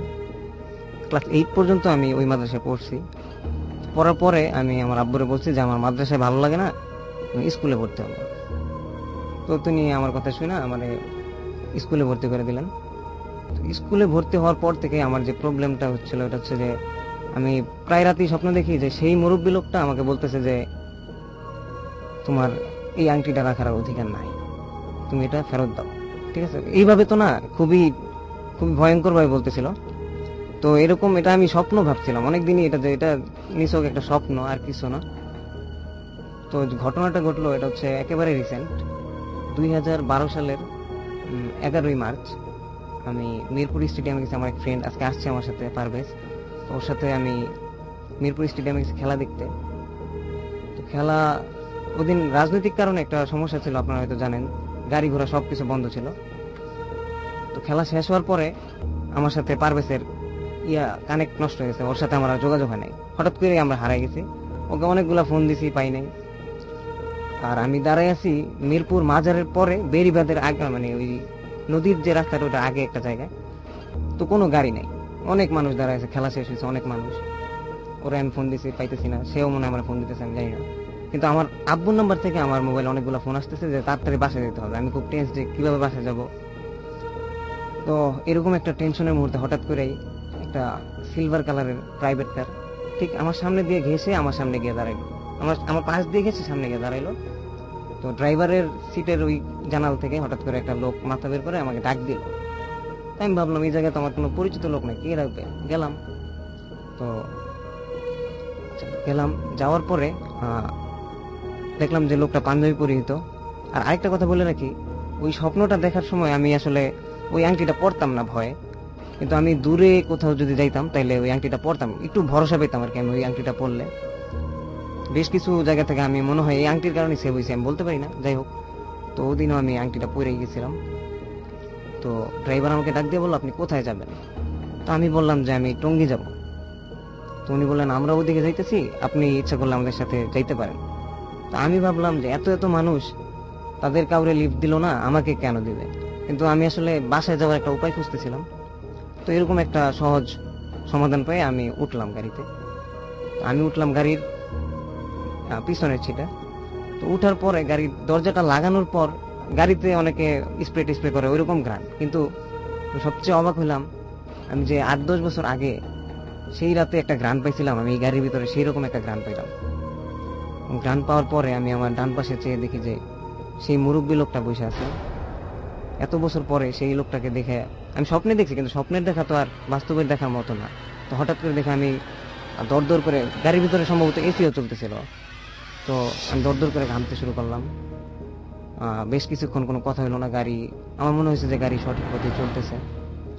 5-6 মিনিট বা এরকম কিছু একটা টাইম যাওয়ার পরে মুরব্বী লোকটা হঠাৎ, তার যে ভয়েস আমি শুনছিলাম 8-10 বছর আগে, সেই ভয়েসটা না, খুবই কঠিন একটা রুক্ষ গলায় সে আমাকে বলল যে তুমি তোমার পথ থেকে বিচ্যুত হয়েছ, তোমার এই রিং রাখার কোনো অধিকার নাই, তুমি এটা ফেরত দাও। আর আমি নিজেও আসলে এটা ফেরত দেওয়ার জন্য অনেকদিন ধরে উদ্গ্রীব হয়ে আছি যে আসলে এটা আমার কাছে রাখা উঠিক হইতেছে না, আমি এত ভীত ভয়ের স্বপ্ন দেখতেছি। সো আমি এটা সাথে সাথে, উনি বলার সাথে সাথে আমি রিংটা হাত থেকে খুইলা ওনার হাতে দিলাম। তো আর বাকি রাস্তা ওনার সাথে আমার কোনো কথা হয় নাই। তো আবদুল্লাপুর আসার পরে গাড়িটা যখন থামলো, উনি বললো যে এরপরে আর আমাদের গাড়ি যাবে না, তুমি নামো। আমি নামার পরই উনি হঠাৎ করে জুব্বার পকেটে হাত দিয়ে আমাকে একটা জিনিস দিলেন। আমি হাতে নিয়ে দেখি যে সেই রাত্রে আমি যে টর্চ লাইটটা হারাইছিলাম সেই লাইটটা উনি আমাকে ফেরত দিছে। তো যাই হোক, আমি গাড়ি থেকে নামলাম, নেমে সামনের দিকে তাকিয়ে আবার পিছন দিকে তাকিয়ে দেখি সেই গাড়িটা আমার পিছনে নাই। হঠাৎ করে হাওয়ায় কি মিশে গেল গাড়িটা, আমি বুঝতে পারলাম না, কিছুই না। আমি খুবই ভয়ে আছি। এমনকি আবদুল্লাপুর যে জায়গাটা আমাকে নামাইছে সে জায়গায় কোনো মানুষ নাই, খুব ওই জায়গাটা নির্জন থাকে সবসময়, একটু সামনে গেলে মানুষ, কিন্তু ওই জায়গাটা নির্জন। আমি তো খুবই ভয়ে আছি যে হঠাৎ করে এরকম একটা আজগুবি গাড়ি দিয়ে আমি এসে নামলাম, আমাকে একটা টর্চ লাইটও দিল। মানে আমার কাছে মনে হয়েছে এটা সেই টর্চ লাইটটাই। যাই হোক, তো নামার পরে আমি বাসায় চলে গেলাম। সেদিন রাত্রে মনে হয় আমার খুবই জ্বর আসছিল, 2-1 দিন এরকম জ্বরই ছিল। তো পরে আমি এই বিষয়টা নিয়ে কাজী মাসুদ নামের আমার এক বড় ভাই আছে, তো উনি এইসব বিষয়ে সম্ভবত খুব স্টাডি করেন। তো ওনাকে আমি বলার পরে উনি বললেন যে আসলে এই ধরনের প্যারানর্মাল যেসব ঘটনা ঘটে, সেসব ঘটনায় তোমাকে যদি কোনো কিছু দেয় তাহলে তার প্রতিদান হিসেবে সামান্য কিছু হলেও নিবে, শুধুমাত্র তোমাকে দিবে এরকম ঘটবে না। হয়তো তোমার কাছ থেকে কোনো উপকার নিবে অথবা তোমার কোনো মানে সামগ্রী নিবে, এরকম কিছু। যাই হোক, এই কারণেই তোমার টর্চ লাইট নিয়েছিল। তো এত বছর পরে যেহেতু তাদের জিনিস তোমাকে, মানে তাদের জিনিস সে ফেরত নিছে, এই জন্য তোমার টর্চ লাইটটা তোমাকে ফেরত দিছে, ঠিক আছে। তো এটাই আমার ঘটনা। আর এটা ঘটনাটার এরকম ঘটনা যে মানুষ তো বলে যে গ্রামে ভৌতিক ঘটনাগুলো, তো আমার ঘটনাটা একেবারে শহরে ঘটছে, এই জন্য আমি আর কি এই ঘটনা নিয়ে খুবই স্কেয়ার্ড ছিলাম। জি Rasel. Okay, thank you so much. আমার কাছেও ঘটনাটা খুবই অদ্ভুত লেগেছিল এবং আমি সত্যিই খুবই অবাক হয়েছি আপনার এই ঘটনাটাতে, এবং বাস্তব জীবনেও মানুষের সাথে যেরকম ঘটনা ঘটতে পারে এটা মানে জেনে আমার খুব আমি আমার নিজেরই খুব অবাক লেগেছে। আচ্ছা, আপসেট মান্না মৌলভীবাজার থেকে আমাকে এসএমএস করেছেন এবং তিনি বলছেন যে ফার্স্ট যে ঘটনাটা, সেই ঘটনাটা তিনি এর আগেও ফেসবুকে পড়েছেন। যারা আছেন এরকম যে অনেকে ঘটনা পাঠান, তারা আবার হয়তো ফেসবুকে পোস্ট করেন। সবচেয়ে খারাপ লাগে মাঝে মাঝে এরকম, মাঝে মাঝে না, আমি একবার পেয়েছি এরকম যে অন্য একজনের ঘটনা, পোস্ট করা ঘটনা আরেকজন নিজের বলে চালাই দিয়েছিলেন। তো এটা খুবই খারাপ, এটা একেবারে ঠিক না। আমার যেটা মনে হয় যে অবশ্যই আমরা যে কাজটা করছি সেটা খুবই অনেস্টলি করছি, সুতরাং আপনাদের যে ঘটনা পাঠানো এবং যা কিছু সেটা আপনাদেরও খুব অনেস্ট থাকাই উচিত। ইয়াসিন সিলেট থেকে লিখেছেন, রাসেল ভাই আমি এবং আমার বোন ভূত এফএম শুনছি, খুব মজা লাগছে। আরিয়ান নিকিতা নারায়ণগঞ্জ থেকে লিখেছেন, রাসেল ভাই আমার ছোট ভাইকে নিয়ে আমি অনেকগুলো এসএমএস পাঠালাম, একটাও পড়ছেন না কেন? পড়ে ফেললাম আপনি এসএমএস। ইকবাল ভাই লিখেছেন, আজকে প্রথম শুনছি। শরীফ পাঠান লিখেছেন রামপুরা থেকে, ভাইয়া আমার জীবনেও কিছু ঘটনা আছে যা আমি সবাইকে বলতে চাই, শোনাতে চাই। আচ্ছা, তাহলে আপনাকে যেটা করতে হবে, bhootfm@radiofurti.fm এখানে আপনার এসএমএস পাঠিয়ে দিতে হবে। আরেফিন আমাদের শিবপুর থেকে এসএমএস করেছেন, শিবপুর নরসিংদী থেকে, যে আমি রেডিও ফুর্তির অ্যান্ড ভূত এফএম এর একজন great fan. This is my first SMS, so please Rasel ভাই রিড মাই এসএমএস। আজকের ভূত এফএম, তারপর এসএমএসটি আসেনি। অন্তর আমাকে লিখেছেন যে, রাসেল ভাই কেমন আছেন? আমি চিটাগং থেকে ভূত এফএম শুনছি, আমার খুবই ভয় লাগছে। বিছানা থেকে লাইট জ্বালাতে পারছি না, উঠে লাইট জ্বালাতে পারছি না। ওকে দিদার, তার কারণে একটা ব্রেক নিব না, সেরকম কোনো চান্স নেই। দিদার আমাদের চট্টগ্রাম থেকে লিখেছেন, ভাইয়া এটা আমার ফার্স্ট এসএমএস ছিল এবং প্লিজ পড়ো, না হলে মনটা খুব খারাপ হয়ে যাবে। আপনার এসএমএস পড়ে ফেলেছি। আমাকে সুপ্ত ময়মনসিং থেকে এসএমএস করেছেন, সায়াম আমাকে এসএমএস করেছেন, সায়াম ঋতু আমাদের এসএমএস করেছেন। এছাড়াও তারা এসএমএস করেছেন রাজশাহী হোসেনীগঞ্জ থেকে। এছাড়াও আমাদের এসএমএস করেছেন দেখতে পাচ্ছি রেজাউল করিম, এবং তিনি বলছেন যে অনেক ভালো লাগছে তার কাছে। শোভন মিরপুর 1 থেকে এসএমএস করেছেন এবং তিনি বলছেন যে আজকে 100% ভয় হচ্ছে। কবির আমাকে এসএমএস করেছেন। এছাড়াও এসএমএস করেছেন সাব্বির এবং সাইদ আমাদের এসএমএস করেছেন দেখতে পাচ্ছি। অভি মাস্টার মাসুদ পারভেজ চট্টগ্রাম থেকে এসএমএস করেছেন আমাদেরকে শুভ রিশাদ গুলশান থেকে, এবং তিনি বলছেন লাস্ট যে স্টোরিটা ছিল সেটা অনেক ভালো লেগেছে আমাদেরকে। এছাড়াও অর্নি এসএমএস করেছেন আমাদেরকে। অমিত আছে, খুব ভয় পাচ্ছেন তিনি। নেক্সাস আমাদের এসএমএস করেছেন যাত্রাবাড়ি থেকে। এলিজা আমাদেরকে এসএমএস করেছেন চরপাড়া ময়মনসিং থেকে। আমরা চলে যাচ্ছি আমাদের পরের ঘটনা। ইন দ্য মিন টাইম আপনারা আমাদের এসএমএস করুন, আপনার এয়ারটেল নাম্বার থেকে বা অন্য যে কোনো নাম্বার থেকে টাইপ করুন SHOUT শাউট স্পেস আপনার নাম স্পেস আপনার মেসেজ পাঠিয়ে দিন 9840 নাম্বারে। চলে যাচ্ছি পরবর্তী ঘটনায়। হ্যালো লিসনার, আমি অনন্ত আকিন। রাসেল ভাই, আমি যে ঘটনা বলবো সেটা ঢাকা ধানমন্ডি রায়ের বাজারে। ঘটনাটা আমার মামার সাথে ঘটেছে 2003-এর রোজার ঈদের পরপর। অনেক বেশ আগের ঘটনা তার মানে? হ্যাঁ। ওকে। তো রোজার ঈদের পরপর, অর্থাৎ আমার মামা বাড়িতে একাই ছিলেন। বাড়িটা হচ্ছে কি 3 তলা, দোতলা কমপ্লিট। 3 তলায় মোটামুটি দরজা জানালা এখনো লাগানো হয়নি, মোটামুটি কমপ্লিট হচ্ছে আর কি। তো আমার মামাও দেশে যেতেন, কিন্তু বাড়িটা দেখাশোনার জন্য মামা একাই থেকে যান বাড়িতে। তো মামার একটা অভ্যাস ছিল, মামা খুব রাত করে ছাদের উপরে বসে থাকতেন। তো যেদিন ঘটনাটা ঘটে তার একদিন আগে মামা 3 তলায় দেয়ালের মধ্যে একটা ছবি আঁকেন। আর মামা খুব ভালো একটা অভ্যাস, তিনি ভালো ছবি আঁকতে পারেন। তো তিনি দেয়ালের মধ্যে একটা ছবি আঁকেন। তো আঁকার পর তিনি চিন্তা ভাবনা করেন যে তার পরের দিন ছবিটাকে পেন্ট করবে। কিন্তু তার পরের দিন গিয়ে তিনি দেখেন যে দেয়ালে কোনো ছবি নেই, অর্থাৎ কেউ একজন এমনভাবে ছবিটাকে মুছেছে যে দেখলে বোঝা যাবে না যে এখানে কোনো একটা ছবি আঁকা হয়েছিল। তো মামা বেশ অবাক হয়। তো অবাক হওয়ার পর তিনি তার রুমে চলে যান। তো যেদিন ঘটনা ঘটে সেদিন রাত্রে বলছিলাম যে মামা ছাদের উপরে একা বসে আছেন। তো এমন সময় মনে হচ্ছে কেউ একজন সদর দরজায় নক করছে, অর্থাৎ খুব জোরে জোরে নক করছে। তো মামা খুব বিরক্ত হলেন যে এত কে এলো বাসায়। তো মামা যখন নাকি ছাদ থেকে নামতে গেলেন, তিনি লক্ষ্য করলেন যে তিনতলা কেউ একজন দৌড়ে, অর্থাৎ যে রুমটা ছবি এঁকেছিলেন সেই রুমটা থেকে দৌড়ে কেউ একজন চলে গেল, অর্থাৎ ভিতর দিকে। মামার হাতে ছোট একটা লাইট ছিল, টর্চ লাইট ছিল ছোট একটা। তো মামা প্রথমে ভাবলেন যে চোর টোর হবে, অর্থাৎ মামাকে দেখে ওখানে গিয়ে লুকাইছে। তো মামা কি করলেন, সোজা সেই রুমে চলে গেলেন। রাসেল ভাই রুমে ঢুকে মামা যে জিনিসটা দেখলেন সেটা হচ্ছে কি, যে ছবিটা মামা এঁকেছিলেন, অর্থাৎ যে ছবিটা মামা তার আগের দিন এঁকেছিলেন, ছবিটা মুছে ফেলা হয়েছিল, কেউ একজন মুছে ফেলেছে, সেই ছবিটা সেখানে, অর্থাৎ সেভাবে অন্ধকারের মধ্যে ছবিটা জ্বলজ্বল করছে। অর্থাৎ মামা যেভাবে এঁকেছিলেন তার চেয়েও খুব সুন্দরভাবে স্পষ্টভাবে ছবিটা আঁকা সেই দেয়ালের মধ্যে। তো মামা বেশ অবাক হলেন, অবাক হয়ে গিয়ে সে হাতের টর্চটা জ্বালিয়ে সে ছবিটার উপরে ফেলেন, কিন্তু সেখানে কোনো ছবি নেই, অর্থাৎ টর্চের আলো বলে কোনো ছবি নেই। দেয়ালটা অর্থাৎ সাদা চুনা দেওয়া দেয়ালটা, আর টর্চ অফ করলে সে ছবিটা আবার ফোকাস করতেছে। তো মামা বেশ ভয় পেয়ে গেলেন। আরো ভয় পেলেন মামা যখন তাকালেন ব্যালকনির দিকে, অর্থাৎ ব্যালকনির যে দরজাটা, ব্যালকনিতে যাওয়ার সেই দরজার পাশে কেউ একজন দাঁড়িয়ে আছে, অর্থাৎ অন্ধকারে সে জায়গাটা আরো বেশি গাঢ় অন্ধকার লাগতেছে। This track was downloaded from FusionBD.com. মামা বেশ ভয় পেলেন, ভয় পেয়ে সেখানে আবার টর্চ মারলেন, টর্চ মেরে দেখলেন যে না কিছুই নেই, কিন্তু টর্চ অফ করলে আবার সেখানে কিছু একটা। মামা সেখান থেকে বেরিয়ে আসলেন, বেরিয়ে এসে সোজা নিজের রুমে চলে গেলেন। রুমে গিয়ে প্রথমে ভাবলেন কি এটা কি চোখের ভুল নাকি। এমন সময় কে জানি অর্থাৎ উপর থেকে ধুপ ধুপ শব্দ হতে লাগলো। মামা আবার উপরে উঠলেন, আবার উপরে উঠে ঠিক লক্ষ্য করলেন সেই রুম থেকে শব্দটা হচ্ছে। মামা এবার সেই রুমে আবার প্রবেশ করলেন, প্রবেশ করে দেখলেন যে ঠিক সেই ছবিটা, অর্থাৎ মামা যে ফিমেলের ছবিটা গেছিলেন সেই ছবিটা আবারও সেই দেয়ালে ঠিক সেভাবে স্পষ্টভাবে লাইটিং করতেছে। মামা আবার লাইট মারলেন, ঠিক একই অবস্থা, দেয়ালে কোনো ছবি নেই। আর সেই যে বললাম ব্যালকনির পাশে কেউ একজন দাঁড়িয়ে, অর্থাৎ দরজাটার পাশে ঠিক সেভাবে দাঁড়িয়ে আছে। মামা এবার প্রচন্ড ভয় পেয়ে নিচে নেমে এলেন। নিচে নেমে এসে ভাবলেন যে দরজা কে নক করেছিল সেটা আগে দেখি। তো মামা দরজা খুলে দেখলেন যে কেউই নেই, অর্থাৎ পুরো ফাঁকা, কেউ নেই। তো এবার মামা নিজের ঘরে ফেরার জন্য আবার পা বাড়ালেন। দরজার সামনে এসে মামা দেখলেন যে ভেতর থেকে কেউ একজন দরজাটা লাগিয়ে দিয়েছে, অর্থাৎ মামার রুমের দরজাটা।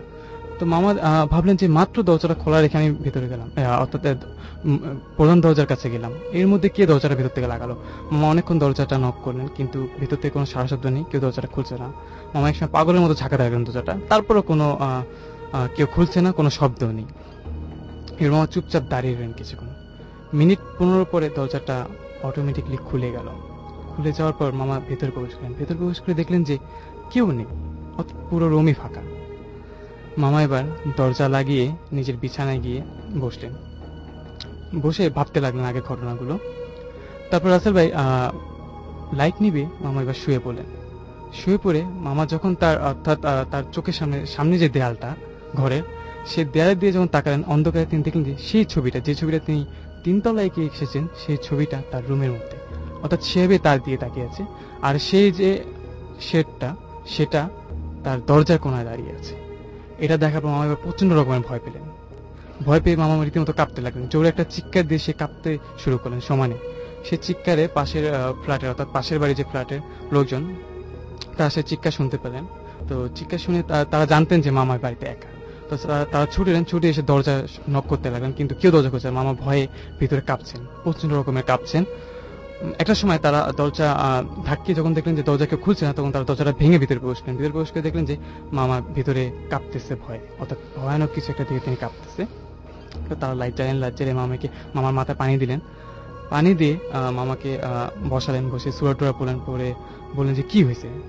তো ঘন্টাখানিক পর মামার টোটাল জ্ঞান ফিরল। জ্ঞান ফেরার পর মামা সবকিছু খুলে বললেন। খুলে বলার পর তারা সবাই মিলে 3 তলায় গেলেন। গিয়ে দেখলেন যে কোথাও কোনো ছবি নেই, অর্থাৎ কেউ নেই 3 তলার মধ্যে, পুরো 3 তলাটাই ফাঁকা। তারপরে এই ঘটনা ঘটার পর অনেককে জিজ্ঞেস করা হয় যে কেন এই ঘটনা ঘটেছিল। তো অনেকেই বলেছে যে এই জায়গাটায়, অর্থাৎ অনেক আগে নাকি এখানে একটা শ্মশান ছিল। এটা অনেক আগের ঘটনা। তো রাসেল ভাই, এটাই ছিল আমার ঘটনা। Okay, thank you so much আপনার ঘটনার জন্য। আপনাকে অনেক অনেক ধন্যবাদ। আমরা চলে যাব আমাদের পরবর্তী ঘটনায়, এবং এই ঘটনাটি আমার সঙ্গেই রয়েছে। ইমেইলের মাধ্যমে কেউ একজন পাঠিয়েছেন, সেই ঘটনাটা আমরা আপনাদেরকে এখন পড়ে শোনাচ্ছি। তো যারা ইমেইলের মাধ্যমে ঘটনা পাঠাচ্ছেন তাদেরকে একটা কথা শুধুমাত্র বলবো যে আপনারা আমাদেরকে ইমেইল করুন, লিখে ফেলুন bhootfm@radiofurti.fm, এবং আপনাদের কাছ থেকে আজকে দেখছি অনেকে প্রশংসা করছেন ঘটনার, এবং আমি সবসময় বলি যে এইটার ক্রেডিট পুরোপুরি আপনাদের। কারণ আপনারা ভালো ঘটনা পাঠালে সেটা প্রশংসিত হবেই, সেটাই স্বাভাবিক। যাই হোক, আমরা পরবর্তী ঘটনায় চলে যাচ্ছি। এবং অনেকেই থাকেন যে ঘটনা হয়তো স্টুডিওতে এসে সরাসরি বলতে পারেন না বা শেয়ার করতে পারেন না, তারা আমাদেরকে পরবর্তীতে ইমেইলের মাধ্যমে ঘটনা পাঠান এবং পড়তে অনুরোধ করেন। আমি সেরকম একটা ঘটনায় যাচ্ছি। রাসেল ভাই, আশা করি ভালো আছেন। আমার নাম নোয়েল শিকদার, আমি খ্রিস্টান ধর্মের একজন লোক এবং চট্টগ্রামে থাকি। আমি বর্তমানে একটা হোটেলে কর্মরত আছি। আপনার কাছে অনুরোধ, ঘটনাটা পুরোটা পড়বেন এবং যদি সিলেক্টেড হয় তবে প্লিজ শেয়ার করবেন। ভূত এফএমে আমার পরিবারের সবার একটা প্রিয় অনুষ্ঠান। গত 18/8/12 তারিখে আমার জীবনে ঘটে একটা অদ্ভুত ঘটনা। এর আগের দিন রাতে ভূত এফএম শুনে ঘুমাতে দেরি হয়। আপনার কথা মতো আয়নার সামনে লাইট বন্ধ করে অনেকক্ষণ তাকিয়ে থাকি, কিন্তু ভয়ের কিছুই ঘটেনি। পরে আমার মিসেস চম্পা ও বড় মেয়ে স্নেহা আমাকে এই কাজটি করতে বাধা দেয়। তারপর আমরা ঘুমোতে যাই। সেই রাতে আমি একটা স্বপ্ন দেখি এবং ভয়ে চিৎকার করে উঠি। স্বপ্নটা ছিল এমন, আমি আমার ছোট মেয়ে শ্রেয়াকে নিয়ে একটা জাহাজ ঘাটে যাই। আমার একজন বন্ধুও ছিল আমার সাথে। ঘাটে দাঁড়িয়ে আমরা জাহাজ ও নদী দেখছিলাম। ঘাটে কোনো রেলিং ছিল না। আমার ছোট মেয়ে আমার কোলে ছিল। হঠাৎ আমার মেয়ে আমার কোল থেকে নিচে পড়ে গেল। এক ভয়ানক দৃশ্য। আমি চিৎকার করি। আমি দেখি যে জাহাজের তলার পাশ থেকে তলিয়ে যাচ্ছে। আমি বা আমার বন্ধু কেউই সাহস পাচ্ছি না পানিতে লাফিয়ে পড়ে ওকে সেভ করতে। এমন সময় দেখলাম আমার মেয়েকে 2 হাতে তুলে ধরল কেউ। আমার মেয়ে পানি খেলে যেমনটি হয় তেমনি কাশছে ও কাঁদছে, আর লোকটি একটা ভাঙা চোয়ালে মুখ ভর্তি লাল দাড়ি নিয়ে কেমন করে যেন হাসছে। আমি লোকটির দিকে তাকিয়ে চিৎকার করে কিছু বলার আগেই আমার ঘুম ভেঙে গেল। আমার সমস্ত শরীর কাঁপছিল। আমার মিসেস আমাকে শান্ত করলো আর সব দোষ দিতে লাগলো আমার গতকালের আয়নার সামনে দাঁড়ানোকে। ঘটনা এখানেই শেষ না। এখন রোজার মাস, তাই আমি একটু দেরি করে অফিসে যাই। আমার বাসা কোতোয়ালি থানার ঠিক পিছনে। তাই ওই দিন অর্থাৎ 18/8/12 তারিখ দুপুর 11টা নাগাদ কোতোয়ালি মোড় থেকে 2 নং গেটে আমাদের আরেকটা ব্রাঞ্চের উদ্দেশ্যে রওনা করি। আমি মাঝে মাঝে লোকাল বাসে করে এমনটি যাই এবং বাসের প্রথম সারির সিট অর্থাৎ ড্রাইভারের পেছনের সিটে বসার চেষ্টা করি। সামনের সিটে একজন বয়স্ক ভদ্রলোক আগে থেকেই বসা ছিলেন। পরনে একটা সাদা রঙের জুব্বা, মুখ ভর্তি লাল দাড়ি। সে মাথা নিচু করে বসে আছে, যেন অনেক ক্লান্ত। আমি তার পাশে বসে পড়ি। বাসে আরো অনেক সিট খালি ছিল, তারপরও আমি কেন যেন ওই সিটেই বসে পড়ি। লোকটির গা থেকে আতরের তীব্র গন্ধ। বাস চলতে লাগলো। হঠাৎ আমার দৃষ্টি গেল লুকিং গ্লাসের দিকে। আমি চোখে ভুল দেখছি ভেবে চোখ মুছে পরিষ্কার করে দেখলাম মুহূর্তে, না, আমি ঠিকই দেখছি। আমার পাশে যে লোকটির অস্তিত্ব আমি দেখছি তা আয়নাতে নেই। আমি ভয়ে কেঁপে উঠলাম আমার পাশের শূন্য সিটটা দেখে। পাশে ঘাড় ঘুরিয়ে দেখি লোকটা যেমনটি বসা ছিল ঠিক তেমনটি বসে আছে। আমি এবার ঘামতে লাগলাম। আমার মাথার চুল নেই, আমার পুরো মাথা ঘামিয়ে টপ টপ করে ঘাম বেয়ে পড়ছে। আমি লোকটি আমাকে তাকিয়ে থাকতে দেখে একবার আমার দিকে তাকালো। এবার যা ঘটলো তা আরো ভয়ানক। অবাক হয়ে দেখলাম লোকটি আর কেউ নয়, সে আমার সেই স্বপ্নে দেখা ভদ্রলোক যে নদীতে পড়ে যাওয়া আমার ছোট মেয়েকে 2 হাত দিয়ে তুলে ধরেছিল। মুখে সেই হাসি। আমি একবার উঠে পড়বো ভেবেও উঠতে পারছি না। আমার শরীরে লোকটির স্পর্শ অস্বস্তি বাড়তে লাগলো। আমি বাসের অন্য যাত্রীদের দিকে তাকালাম। সবাই স্বাভাবিক, তাদেরই মতন। বাস যখন জামাল খান গনি বেকারি হয়ে একটু সামনে একটা মাজার আছে মহসিন কলেজের কিছু আগে, ওখানে একটু থামলো। কিছু লোক উঠলো বাসে, কিছু লোক দাঁড়ানো। ওদের মধ্যে একজন লোক আমাকে ওভারটেক করে আমার পাশে বসা লোকটির ওপর গিয়ে বসলো। আমি জানি না কি দেখলাম। আমি যখন এই ঘটনাটি লিখছি আমার সমস্ত শরীরের লোম দাঁড়িয়ে যাচ্ছে। দেখলাম যে লোকটি বসলো সে আর কেউ নয়, সেই বৃদ্ধ লোকটি যে অনেক আগে থেকেই আমার পাশে বসা। আমি এক মুহূর্তের জন্য নিজেকে অন্য কোথাও, অন্য কোনো পরিবেশে আবিষ্কার করলাম, যেখানে আমি আর সে লোকটি ছাড়া আর কারো অস্তিত্ব নেই। আমার মাথা ঘুরছিল। বুঝে উঠতে পারছিলাম না যে বাসের অন্যান্য যাত্রীরাও কি তাই দেখলো যা আমি দেখছি। আমি জানি না, কিন্তু এরপরে যা হলো, আমি 2 নং গেটে বাস থামা মাত্রই অস্থির হয়ে গেলাম নামার জন্য। বাসের সবাই লাইন ধরে নামছে ওই স্থানে। আমার পিছন পিছন লোকটিও নামলো। আমি কোনো দিকে না তাকিয়ে রাস্তা পার হওয়ার চেষ্টা করলাম। লোকটি আমার হাত টেনে ধরল। বিলিভ মি অর নট, ওনার হাতের শীতল স্পর্শ আমার হাত থেকে ধীরে ধীরে সমস্ত শরীরে প্রবাহিত হলো। আমি কোনো কিছু বলার আগেই সে আমাকে সুন্দর স্পষ্ট ভাষায় বলল, মানে যেটা হচ্ছে তিনি চিটাগংয়ের ভাষায় লিখেছেন, চিটাগংয়ের আঞ্চলিক ভাষায়, যার মানে দাঁড়ায় এই পৃথিবীতে অনেক কিছু হবে, সব আল্লাহর ইচ্ছা অনুসারে।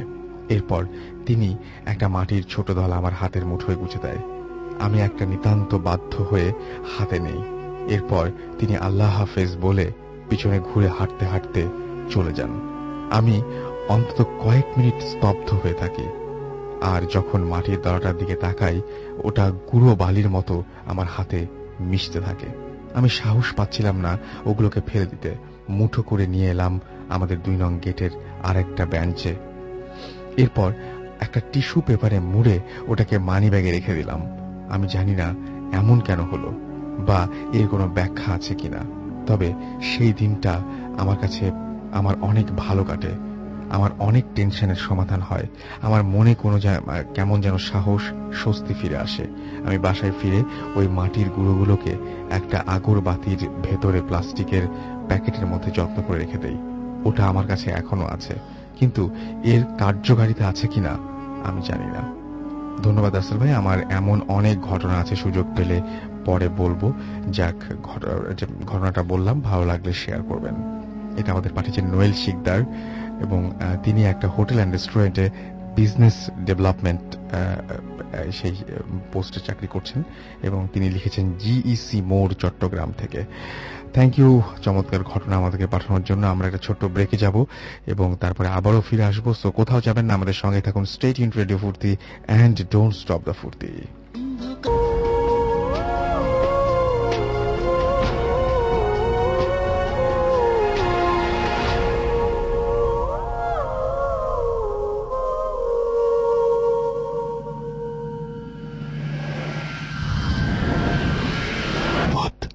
FM, haunted by Airtel.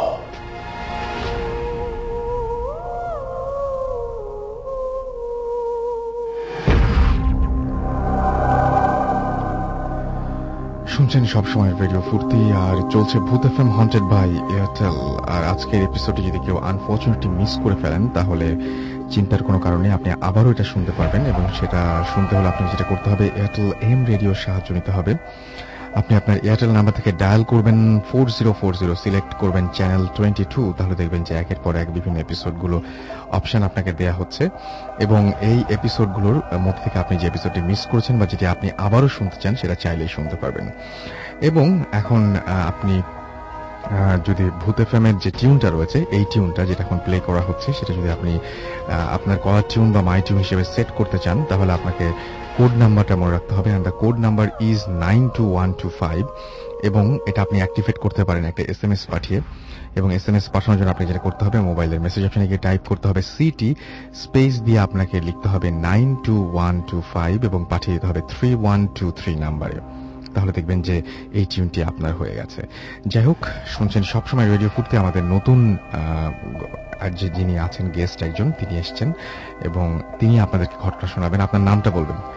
Hi listener, আমি পুরান ঢাকা থেকে সূত্রাপুর লক্ষ্মীবাজার থেকে এসেছি। আচ্ছা, আমার নাম মুন্না। ওকে মুন্না, আপনার ঘটনা বলেন। আমার ঘটনা হচ্ছে, আমি যখন ইন্টার ফার্স্ট ইয়ার ফাইনাল পরীক্ষা শেষ, তখনকার ঘটনা। তো তখন যেমন আমার গ্রামের বাড়ি হচ্ছে বিক্রমপুর। তো আমার পরীক্ষা শেষ বিধায় আমার সব ফ্রেন্ডরা আমাকে বলে যে তোমার বাসা বিক্রমপুরে, তো আমরা চলো তোমাদের দাদির বাড়ি যা বেড়ায় আসি কয়দিন। তো আমিও রাজি হই, ঠিক আছে। আমার গ্রামের বাড়িতে শুধু আমার দাদি থাকে আর একটা কাকা থাকে। তো আমরা সবাই প্ল্যান করি বিক্রমপুর যাব 2 দিনের জন্য। তো ওইখানে ফ্রেন্ডরা মিলে কয়েকজন যাই ওইখানে ঘুরতে। পরে যেদিন যাই সেদিন এখানে ডিনার টিনার করি রাতে করে, তারপর আমরা আলাদা একটা ঘরের ভিতরে থাকি। তো সো ফ্রেন্ডরা মিলে প্ল্যান করি যে রাতে সেদিন আর ঘরে মানে বাসায় না কাটিয়ে টাইমটা জাস্ট আমরা বাইরে ঘুরবো সারা রাত।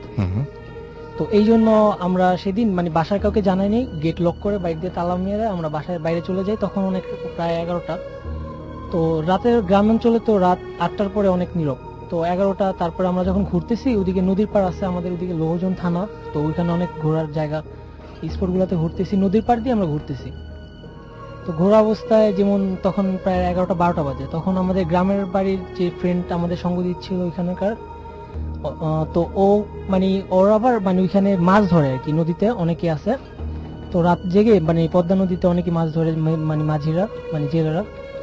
তো আমার ওই ফ্রেন্ডের সাথে একটা মাঝির পরিচয় ছিল, তো আমরা প্ল্যান করি কি যে নদীর পার হয়ে ওইখানে চর আছে, তো চরে যাব, আমরা চরে ঘুরবো। তো ওই ফ্রেন্ডের মাধ্যমে একটা মাঝিকে রিকোয়েস্ট করে মানে আমাদের ওই পারে নিয়ে যাওয়ার জন্য বলি, বিনিময়ে কিছু টাকা মানে কিছু টাকা দিব এরকম বলে রাজি করে ওই পারে যাই। তো চরের ভিতর আমরা যাই, ফ্রেন্ডরা মিলে চরে ঘুরতেছি, অনেক দৌড়াদৌড়ি করতেছি এরকম। তো ওইখানে যেমন চরের মানে চরের মধ্যে যেমন অনেক কাশফুল ছিল আর কি। তো ওইখান থেকে আমরা মানে যেখানে আমাদের মাঝি নামাই দিচ্ছে ওইখান থেকে আমরা হাঁটতে হাঁটতে অনেকটা ভিতরে চলে যাই চরের দিকে, মানে সাইড নদীর পার ঘেরে মানে পার ঘেসে আমরা অনেকটা দূরে যাই। তখন একটা আমরা হঠাৎ করে দেখি যে একটা লোক কাশফুলের মানে কাশবনের ভিতর থেকে বের হয়ে আসলো হঠাৎ করে, মানে আমাদের দিকে আসতেছে। তো আমরা তাকে জাস্ট জিজ্ঞেস করি যে কি ব্যাপার, আমরা একটু সাহস করে জিজ্ঞেস করি কি কাকা আপনি কোথায় যাচ্ছেন বা এরকম। সে কোনো আমাদের রেসপন্স করে না, সে সোজা কি করে পানির দিকে নামতে থাকে, নদীর পাড়ে মানে নদীর ভিতর নেমে যায়। তো নদী আঁঠু পর্যন্ত পানিতে নামে, আমরা ভাবছি যে সে হয়তো এখানকার কোনো কৃষক বা জেলে এরকম কেউ হবে। কিন্তু যেহেতু সে কাশবনের ভিতর থেকে বেরোয় আসছে, একটু ভয় লাগে ব্যাপারটা যে এখান থেকে কেন আসলো, ব্যাপারটা কি।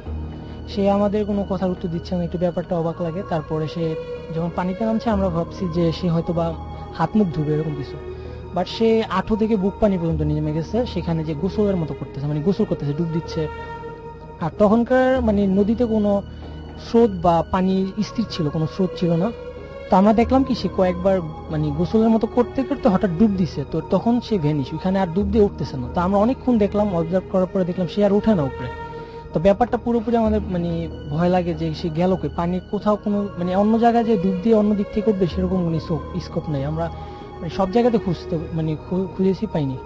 তো আমরা এখানে চলে আসি, আমরা এসে মাঝিকে ডাক দিই, আবার মাঝিরা মানে এসে আমাদেরকে আবার নদী পার করে নিয়ে যায়, আমরা বাসায় চলে আসি। তো সেদিন রাতে আর কিছু হয়নি, পরে সকালে আমরা উঠে সবার সাথে ব্যাপারটা শেয়ার করি আমার কাকার সাথে। তো কাকার কাছ থেকে শুনতে পারি যে এখানে একটা ঘটনা আছে এরকম যে মানে ওই কাশবনের ভিতরে একটা লোক, মানে সেদিন অবশ্য একটা মিস করেছি কথা, যে রাতে আমরা ঘুরতে গিয়েছিলাম তখন পূর্ণিমার রাত ছিল। তো এরকম কোন এক পূর্ণিমার রাতে মানে কেউ হয়তো বা মানে এরকম শুনেছে যে ওইখানে কাশবনের ভিতরে একটা লাশ পাওয়া গেছিল। মানে লাশটার অবস্থা ছিল অনেক পচা একটা লাশ, মানে অনেক দিন জোরে মানে কেউ যদি মেরে তাকে মাটির নিচে পুঁতে ফেলে, তারপরে 20-25 দিন হয়ে গেলে কুকুর বা শিয়ালে টেনে মানে বিক্ষিপ্ত করে ফেলে লাশটা। তো ওইখানে যেমন এরকম একটা লাশ পাওয়া গেছিল, পরবর্তীতে যেমন লাশ থেকে গন্ধ বের হলে অনেক গ্রামবাসীরা খুঁজে বের করে কাশবনের ভিতরে লাশটা যেমন মানে মানে এমন একটা সিচুয়েশন ছিল, পুলিশ এসেছে তদন্তের জন্য, বাট ওই লাশটাকে আর কোনোভাবে পোস্টমর্টম করা সম্ভব ছিল না, মানে পুরো বিক্ষিপ্ত একটা লাশটাকে তখন ওইভাবে ওই অবস্থায় মাটি নিচে ভালো করে পুঁতে দেওয়া হয় যাতে গন্ধটা না ছড়ায়। তো এখানে হুজুর যেমন আমাদের এখানকার যে হুজুররা আছে, সেই হুজুরা এরকম ব্যাখ্যা দিয়েছে ব্যাপারটা যে লাশটাকে তো মারার পরে যেহেতু পুঁতে ফেলা হয়েছিল সেটাকে গোসল করা হয় নাই। সো সব লাশদেরই তো নিয়ম মানে মৃত্যুর পরে পবিত্রভাবে গোসল করে তাকে দাফন করা, বাট এই যেহেতু এই জিনিসটা হয়নি, সো ওই লাশটার মানে অতিপ্ত আত্মার একটা যে সে গোসল করে। তো এই কারণে ঘটনাটা কি শুধু আমাদের সাথে না, এরকম আরো কয়েকজনের সাথে অনেক এরকম ঘটেছে যে কেউ হয়তো এখানে দেখেছে কাশবন থেকে একজন মানুষ মানে এসে নদীতে নেমেছে, বাট ওইখান থেকে আর পাওয়া যাচ্ছে না তাকে। তো এই ছিল ঘটনা। থ্যাংক ইউ সো মাচ আপনার ঘটনার জন্য, আপনাকে অনেক অনেক ধন্যবাদ। আমার কাছে বেশ কিছু এসএমএস আছে, সেই এসএমএস গুলো আমরা পড়তে চাই। আমাদেরকে স্বপন এসএমএস করেছেন ডিএমসিএইচ থেকে, এবং তিনি বলছেন রাসেল ভাই আমি ভূত এফএম শুনে খুব ভয় পাই, সারাদিন এবং সারা রাত খুব ভয় কাটে। নেক্সট ভূত এফএম শুনবো কি শুনবো না বুঝতে পারছি না। মাসুদ আমাদের ফার্ম গেট থেকে লিখেছেন যে রাসেল ভাই আপনি আমার এসএমএস পড়েন না, আমি 2 মাস যাবৎ নিয়মিত এসএমএস করছি কিন্তু আমার এসএমএস পড়া হয় না, অনেক কষ্ট নিয়ে এসএমএস করছি, পড়ে ফেললাম আপনার এসএমএস। পিয়াসা আমাকে এসএমএস করেছেন যাত্রাবাড়ি থেকে, তিনি এবং তার সিস্টার তার বোন এশা ভূত এফএম শুনছেন, এশা খুব ভয় পাচ্ছে। রনি বাড্ডা থেকে লিখেছেন যে তারা 9 বন্ধু মিলে 8 তলার ছাদে বসে ভূত এফএম শুনছেন। আবু রনি পাড়া খুলনা থেকে লিখেছেন অনেকদিন পর শুনছি, এবং আমাকে উমর লিখেছেন খুলনা থেকে যে ভাইয়া ভূত এফএম ইজ অসম, এবং তিনি বলছেন যে আচ্ছা তিনি অনেকবার ট্রাই করলেন কিন্তু তার এসএমএস কখনোই পড়া হয় না। মাতির আমাকে এসএমএস করেছেন ভূত এফএম আচ্ছা ফ্রম মাহির ভূত, আচ্ছা মাটির ভূত তিনি এসএমএস করেছেন ঢাকা থেকে, এবং তিনি বলছেন তার কাছে খুব ভালো লাগছে। এছাড়া আমি দেখতে পাচ্ছি আমাকে ইকবাল চট্টগ্রাম থেকে এসএমএস করেছেন। এছাড়া আমাকে এসএমএস করেছেন ইন্দ্রিলা, এসএমএস করেছেন আমাদেরকে সাজ্জাদ, এবং এসএমএস করেছেন আমাদেরকে শাকিল মিরপুর থেকে, রায়হান আমাদেরকে এসএমএস করেছেন নরসিংদী থেকে, মিস্টার অ্যান্ড মিসেস ডিউক আমাদের এসএমএস করেছেন, তানহা আমাদের এসএমএস করেছেন মিমতলি থেকে। এছাড়াও চন্দন আমাদের এসএমএস করেছেন আমাদেরকে আহাদ রামপুরা থেকে, ফারহানা আমাদের এসএমএস করেছেন নোয়াপাড়া যশোর থেকে আমাদেরকে এসএমএস করেছেন। এছাড়াও দেখতে পাচ্ছি নেক্সাস মৃদুল যাত্রাবাড়ি থেকে, শরীর অনেক খারাপ তাও কষ্ট করে তিনি ভূত এফএম শুনছেন। পিউ চট্টগ্রাম থেকে এসএমএস করেছেন এবং তিনি বলছেন কেন তার এসএমএস পড়া হয় না। ঔশিক, সুমন, সুজন আমাদের এসএমএস করেছেন, তারা তিনজন মিলে একসাথে শুনছেন আমাদেরকে। আফ্রিদি আমাদেরকে চাংখারপুল থেকে এসএমএস করেছেন, ঢাকা থেকে আমাদের এসএমএস করেছেন। তারিন সোহেল আমাদের এসএমএস করেছেন, ভূত এফএম শুনছেন তিনি। কামরুল সিলেট থেকে এসএমএস করেছেন আমাদেরকে। মিল্টন আমাদের এসএমএস করেছেন নরসিংদী দাসপাড়া থেকে, এবং আজকে তার মনটা অনেক খারাপ, এবং তিনি তার কিছুক্ষণ আগে তার চাচাতো ভাইয়ের মেয়ে মারা গেছেন, ইন্না লিল্লাহি ওয়া ইন্না ইলাইহি রাজিউন, সেই জন্য তার মনটা বেশ খারাপ। আমাদেরকে এছাড়াও এসএমএস করেছেন রায়হান সহ আরো অনেকে। যাই হোক, আমরা পরবর্তী ঘটনায় যাব, এবং পরবর্তীতে আমাদের আরো একজন গেস্ট এখানে রয়েছেন যার কাছ থেকে আমরা ঘটনা শুনব। আপনার নামটা বলবেন এবং কোথা থেকে এসেছেন আপনি? হাই লিসেনার্স, আমার নাম রাসেল এবং আমি টঙ্গীর এরশাদনগর থেকে এসেছি। তো রাসেল ভাই, আমি যে ঘটনাটা বলতেছি সেটা আমি যখন ক্লাস 9-এ পড়ি তখন আমার সাথে এটা হয়। আমার তখন সেকেন্ড টার্ম ক্লাস টেস্ট চলতেছে। আমার ক্লাস টেস্ট একদিনে 2টা হতো। তো ফার্স্ট ক্লাস টেস্টটা দিয়ে আমি যখন বাড়িতে আসি, এসে শুনি যে আমার পাশের বাড়িতে যে একজন মহিলা আছে ওনার নাকি জিনে ধরছে। তো শুনে আমার কাছে ব্যাপারটা খুবই আমি সারপ্রাইজড, আর ভালো লাগতো ব্যাপারটা যে ভূত দেখবো এই চিন্তা করে আমি সেখানে দৌড় দিয়ে গেলাম। গিয়ে দেখি যে উনি একটা মেহেদি গাছের গোড়া ধরে বসে আছে। তো হয়েছে কি যে সে বলতেছে মহিলাটা, আমি এখানে থাকবো, এখান থেকে যাব না, আমার রাস্তা নেই এখানে, আমি এখান থেকে কখনো যাব না। তো লোকজন তাকে বলতেছে তুমি এখানে কেন, এখান থেকে চলো, এখানে থাকাটা ঠিক না। তাকে একটু টানাটানি করতেছে, কিন্তু ওই মহিলাটা সেখান থেকে আসতেছে না। এই অবস্থা হওয়ার পর আমার পরের ক্লাস টেস্টের সময় হয়ে যাচ্ছিল। তো আমি তাড়াতাড়ি করে সেখানে স্কুলে চলে গেলাম। বিকেলে আসলাম, বিকেলে এসে দেখি যে সেই একই অবস্থা, ওই মহিলাটা এখনো ওই মেহেদি গাছের গোড়া ধরে বসে আছে। তো সেখানে গেলাম, গিয়ে বসে আছি, দেখতেছি যে সে কি করতেছে। মহিলাটার কণ্ঠস্বর একেবারে পুরুষের মতো হয়ে গেল, এবং সে জাস্ট গোঙাচ্ছিল, শব্দ করতেছে, কোনো কথা বলতেছে না। এর মধ্যে তারা ওই মহিলার যে রিলেটিভ ছিল তারা একজন ওঝা ডাকলো। ওঝাটা দেখতে বেশ ইয়ং, আমি দেখে অবাক হইলাম। তো সে বললো কি যে কিছু লোক বললো যে আপনারা একটা কাজ করেন, ওনারে ওই মেহেদি গাছে ওইখান থেকে একটু সরাই রাখেন, টেনে একটু সরিয়ে নেন। তা আমি গেলাম ধরে টানাটানি করলাম, আমরা 3-4 জন ধরে টানাটানি করতেছি, বাট ওই মহিলাটাকে ওইখান থেকে কোনোভাবে সরাইতে পারতেছিলাম না। তো ওঝাটা আমাকে বললো যে তুমি একটু সরে দাঁড়াও। This track was downloaded from FusionBD.com. তা আমি সরে গেলাম। ওঝাটা করলো কি যে উনি গেল, জিনাদের যে মহিলাটা আছে ওনার ডান হাতের কনিষ্ঠ আঙ্গুল যেটা আছে সেখানে একটু চেপে ধরছে, নখ দিয়ে চেপে ধরছে। ধরার পরপরই বললো যে আপনারা বাকি যারা আছেন তারা ছেড়ে দেন। আমি অবাক হয়ে তাকে এলাম যে আমরা 3-4 জন ধরে যাকে টানলাম তাকে একচুয়ালি নড়াইতে পারলাম না, কিন্তু ওঝা যে ছিল উনি জাস্ট ওনার আঙ্গুলটা চেপে ধরলো এবং টেনে নিয়ে চলে যেতেছে, সোজা। ওই মহিলাটা কিচ্ছু করলো না, কিচ্ছু বললো না, চুপচাপ তার সাথে হেঁটে হেঁটে চলে যাচ্ছে। তো আমরা পিছন পিছন গেলাম, গিয়ে দেখি মহিলার বাড়িতে যখন তাকে নিয়ে যাওয়া হলো, মহিলাটা নিস্তেজ হয়ে পড়ে গেল, অজ্ঞান হয়ে গেল। তো ওঝা যে ছিল সে বললো যে এখন আর কোনো প্রবলেম হবে না, এখন তো জিনটা চলে গেছে, আমি আর এখন কিছু করতে পারবো না, আবার যখন এরকম হবে তখন আমাকে ডাকেন, আমি তখন ব্যবস্থা করবো। তো সেই দিন এইভাবে চলে গেল। নেক্সট ডেতে শুনলাম যে ওই মহিলাকে নাকি আবার জিনে ধরছে। তো সেখানে গেলাম, তার বাড়িতে যে দেখি যে রাসেল ভাই খাটের যে স্ট্যান্ড থাকে মশারি লাগানোর জন্য, ওই স্ট্যান্ডটা ব্যাস হবে 2 ইঞ্চি, আর মহিলার ওয়েট আমি বলে দিই, বলতে ভুলে গেছি, 80 to 85 কেজি মহিলাটার ওয়েট হবে। আমি অবাক হয়ে তাকিয়ে রইলাম যে ওই মহিলাটা ওই 2 ইঞ্চি বেশি একটা খাটের স্ট্যান্ডের উপর কিভাবে পা ঝুলিয়ে বসে আছে। একেবারে ফেমাস। শুধু যে আমি দেখেছি তাই না, আমার সাথে আমার যে ফ্রেন্ড আসছে শাকিল, ও ছিল, ও নিজেও দেখেছে এই ব্যাপারটা, আর ওইখানে আরো অনেক লোকজন ছিল, তারা দেখলো। তো ওই মুহূর্তে করলো কি, যে ওই মহিলা রিলেটিভরা যা ওই ওঝাকে আবার খবর দিল। ওঝাটা আসলো, এসে ওখানে বাচ্চা যারা ছিল, তখন ছোট ছিলাম, বাচ্চা যারা ছিল তাদেরকে একটু সরাই দিল। তো ওঝাটা কোন রকম কিছু পড়লো, ভিড় করে কি যেন পড়লো, পড়ার পর মহিলাটা ওইখান থেকে মানে খাটের উপর পড়ে গেল। তারপর লোকজন ধরাধরি করে তাকে তার ঘরে মানে তার পাশের রুমে নিয়ে গেল। সেইখানে নিয়ে যাওয়ার পর ওঝাটা করলো কি, ঘরে লাইট যে ছিল সেগুলি জেলে দিল, আর বলল যে 2 জন লোক আইসা মহিলাটাকে 2 হাত ধরে মানে চেপে রাখতে। তো আমরা সেখানে গেলাম, দরজার সামনে দাঁড়িয়ে দেখতেছি ব্যাপারগুলি। তো ওই ওঝা যে ছিল সে কিছু পড়তেছে, বিড়বিড় করে কিছু পড়তেছে। এরকম একটা সময় আমরা দেখলাম যে ওই ওঝার হাতে একটা লাঠি ছিল। লাঠি দিয়ে ওই ওঝাটা যে জিনে ধরা মহিলার শ্যাডো যে ছিল, লাইটের আলোর কারণে যে শ্যাডো পড়ছে, ওই শ্যাডোতে আঘাত করতেছে, আর মহিলাটা ব্যথা পেতেছে। মহিলাটা যতবার আঘাত করতেছে ওঝা, মহিলাটা ততবার চিৎকার করে উঠতেছে, এবং তার গলার কণ্ঠস্বর একেবারে একটা পুরুষের মতো, বারবার চিৎকার করতেছে। ওই ওঝাটা দেন মানে প্রশ্ন করলো যে তুমি কেন আসছো, তুমি ওরে কেন ধরছো? তো ওই মহিলাটা মানে বলতেছে যে না আমি কিছু বলবো না, এরকম ভাবে মানে পুরুষের কণ্ঠে বলতেছে।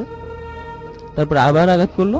আঘাত করার পরে মহিলাটা বললো যে, মহিলাটা কি জিনটা বললো যে হ্যাঁ আমি বলতেছি যে তার সাথে নাকি তাদের যে ভাড়াটিয়া আছে তাদের সাথে কিছু প্রবলেম হয়েছে, তো ওই ভাড়াটিয়া তার উপরে জিনটা চালান করছে। তো রাসেল ভাই ওইখানে ওই যে ওঝাটা ছিল, সে যখন তার শ্যাডোতে আবার আঘাত করলো, যে বলো তোমার নাম কি, তোমার নামটা বলতে হবে। তো জিনটা কিছুতেই নাম বলতে চায় না, মানে মহিলাটা নাম বলতেছে না, যে না আমি বলবো না এরকম করতেছে। তো এট লাস্ট যখন আরো আঘাত করলো, তখন বললো যে ওই জিনটার নাম নাকি শীষ। তো লিসনারদের আমি বলে রাখি যে একটা জিনের একটা নাম জানা গেল যে শীষ। তারপরে বললো যে ওই মহিলাটাকে বলতেছে, যে জিনটাকে বলতেছে ওঝা, যে তুমি এখন ওকে ছেড়ে চলে যাবা, আর যে তোমাকে পাঠাইছে তার উপরে যা ভর করবা। তো মহিলাটা বলতেছে যে না আমি এটা করতে পারবো না, তার উপর আমি ভর করতে পারবো না, তাহলে আমার সমস্যা হবে। তো এইভাবে কিছুক্ষণ আর্গুমেন্টের পর মহিলাটা বললো যে ঠিক আছে আমি তো ওর উপরে ভর করতে পারবো না, তবে আমি চলে যাব। তো চলে যাবে বলতে ওঝা বলতেছে তুমি যে চলে যাবা সেটা আমি বিশ্বাস করবো কিভাবে, তুমি কোনো প্রমাণ দিয়ে যাও যে তুমি চলে যাবে। তো ওই জিনটা বলতেছে যে আমি যাব, ঠিক আছে আমি যাব। ওকে ওই যে ওইখানে যে বাড়ি ছিল, বাড়ির সাথে কিছু গাছ ছিল, ওইখানে একটা জাম গাছ আছে। তো ওই জিনটা বলতেছে যে আমি যাব, যাওয়ার সময় ওই জাম গাছের একটা ডাল ভেঙে পড়বে, তাহলে মানে বুঝতে পারবেন যে আমি চলে গেছি। তো ঠিক আছে, এটা করার পরে ওঝাটা আবার কিছু বিড়বিড় করে কিছু পড়লো। পড়ার পরে হঠাৎ করে মহিলাটা যেখানে বসেছিল সেইখান থেকে মানে লাফ দিয়ে কিছু দূর গিয়ে পড়ে গেল। পড়ে যাওয়ার পর মহিলাটা অজ্ঞান। আর একটু পরে দেখা গেল যে ওই জাম গাছের একটা ডাল ভেঙে পড়ে গেছে। তারপরে ওঝাটা বললো যে হ্যাঁ এখন আর কোনো সমস্যা নেই, জিন চলে গেছে আর মহিলাটা এখন ঠিকঠাক হয়ে যাবে। তো রাসেল ভাই এই ছিল আমার ঘটনা। Okay, thank you so much আপনার ঘটনার জন্য, আপনাকে অনেক অনেক ধন্যবাদ। আমি দেখতে পাচ্ছি যে বেশ কিছু SMS আমার কাছে আছে। খোকন লিখেছেন যে তারা 3 কাজিন ইমরান, নাজিম, জসিম পুকুর পাড়ে বসে ভূত এফএম শুনছেন এবং খুব ভয় পাচ্ছেন। সুলতান আমাদের লিখেছেন হ্যালো রাসেল ভাই, I am listening to Bhoot FM, এবং 4 উইক হয়ে গেল তিনি ভূত এফএম শুনছেন, এবং তিনি বলছেন this is my last day, এবং because I am going back to Dubai for studies. So আমরা আপনাকে খুব মিস করবো, এন্ড আশা করছি যে আবার যখন ফিরে আসবেন তখন আবারও আমাদের সঙ্গে থাকবেন ঠিক একইভাবে। সঙ্গীতে আমাদের লিখেছেন নারায়ণগঞ্জ থেকে যে ভাই আজকের ঘটনাগুলো খুব মজার, এবং আমার কাজিন একটা একা খুব এনজয় করছি। আচ্ছা, অভি আমাদের SMS করেছেন যে রাসেল ভাই আমি ঢাকার বনশ্রী থেকে, আমি ভূত এফএমে কিছু কাহিনী শেয়ার করতে চাই। আজ ভূত এফএমে অনেক গেস্ট আসলেও কেন জানি না ভয় পাচ্ছি না। তার মানে বুঝতে পারছি আপনার ঘটনাগুলো সেরকম ভয়াট হবে, কারণ অলরেডি আমার কিছু কিছু ঘটনা এখানে খুব বেশি রকমের আমার নিজেই আমি ভয় পেয়েছি। সো আমার মনে হয় যে না জানি আপনি কত ভয়ঙ্কর ঘটনা নিয়ে বসে আছেন। সো আপনি আমাদেরকে ইমেল করে দিন bhutfm@radiofurti.fm অ্যাড্রেসে, bhfm@radiofurti.fm। অজ্ঞাত কবি সিলেট থেকে লিখেছেন প্লিজ রাসেল ভাই আমার SMS-টা পড়বেন, আজকের এক্সপেরিয়েন্স গুলো খুবই দারুণ, আমি একটা রিয়েল এক্সপেরিয়েন্স শেয়ার করতে চাই। একইভাবে আমাদেরকে ইমেল করুন bhutfm@radiofurti.fm। তাজ আমাদের লিখেছেন যে তার গার্লফ্রেন্ড তিনি হারিয়েছেন, অনেক ফ্রেন্ড হারিয়েছেন, জীবন থেকে একটা বছর হারিয়ে গেছে, বাট ইয়ারফোন হারাননি, বিকজ ভূত এফএম শুনতে হবে। বাহ, চমৎকার।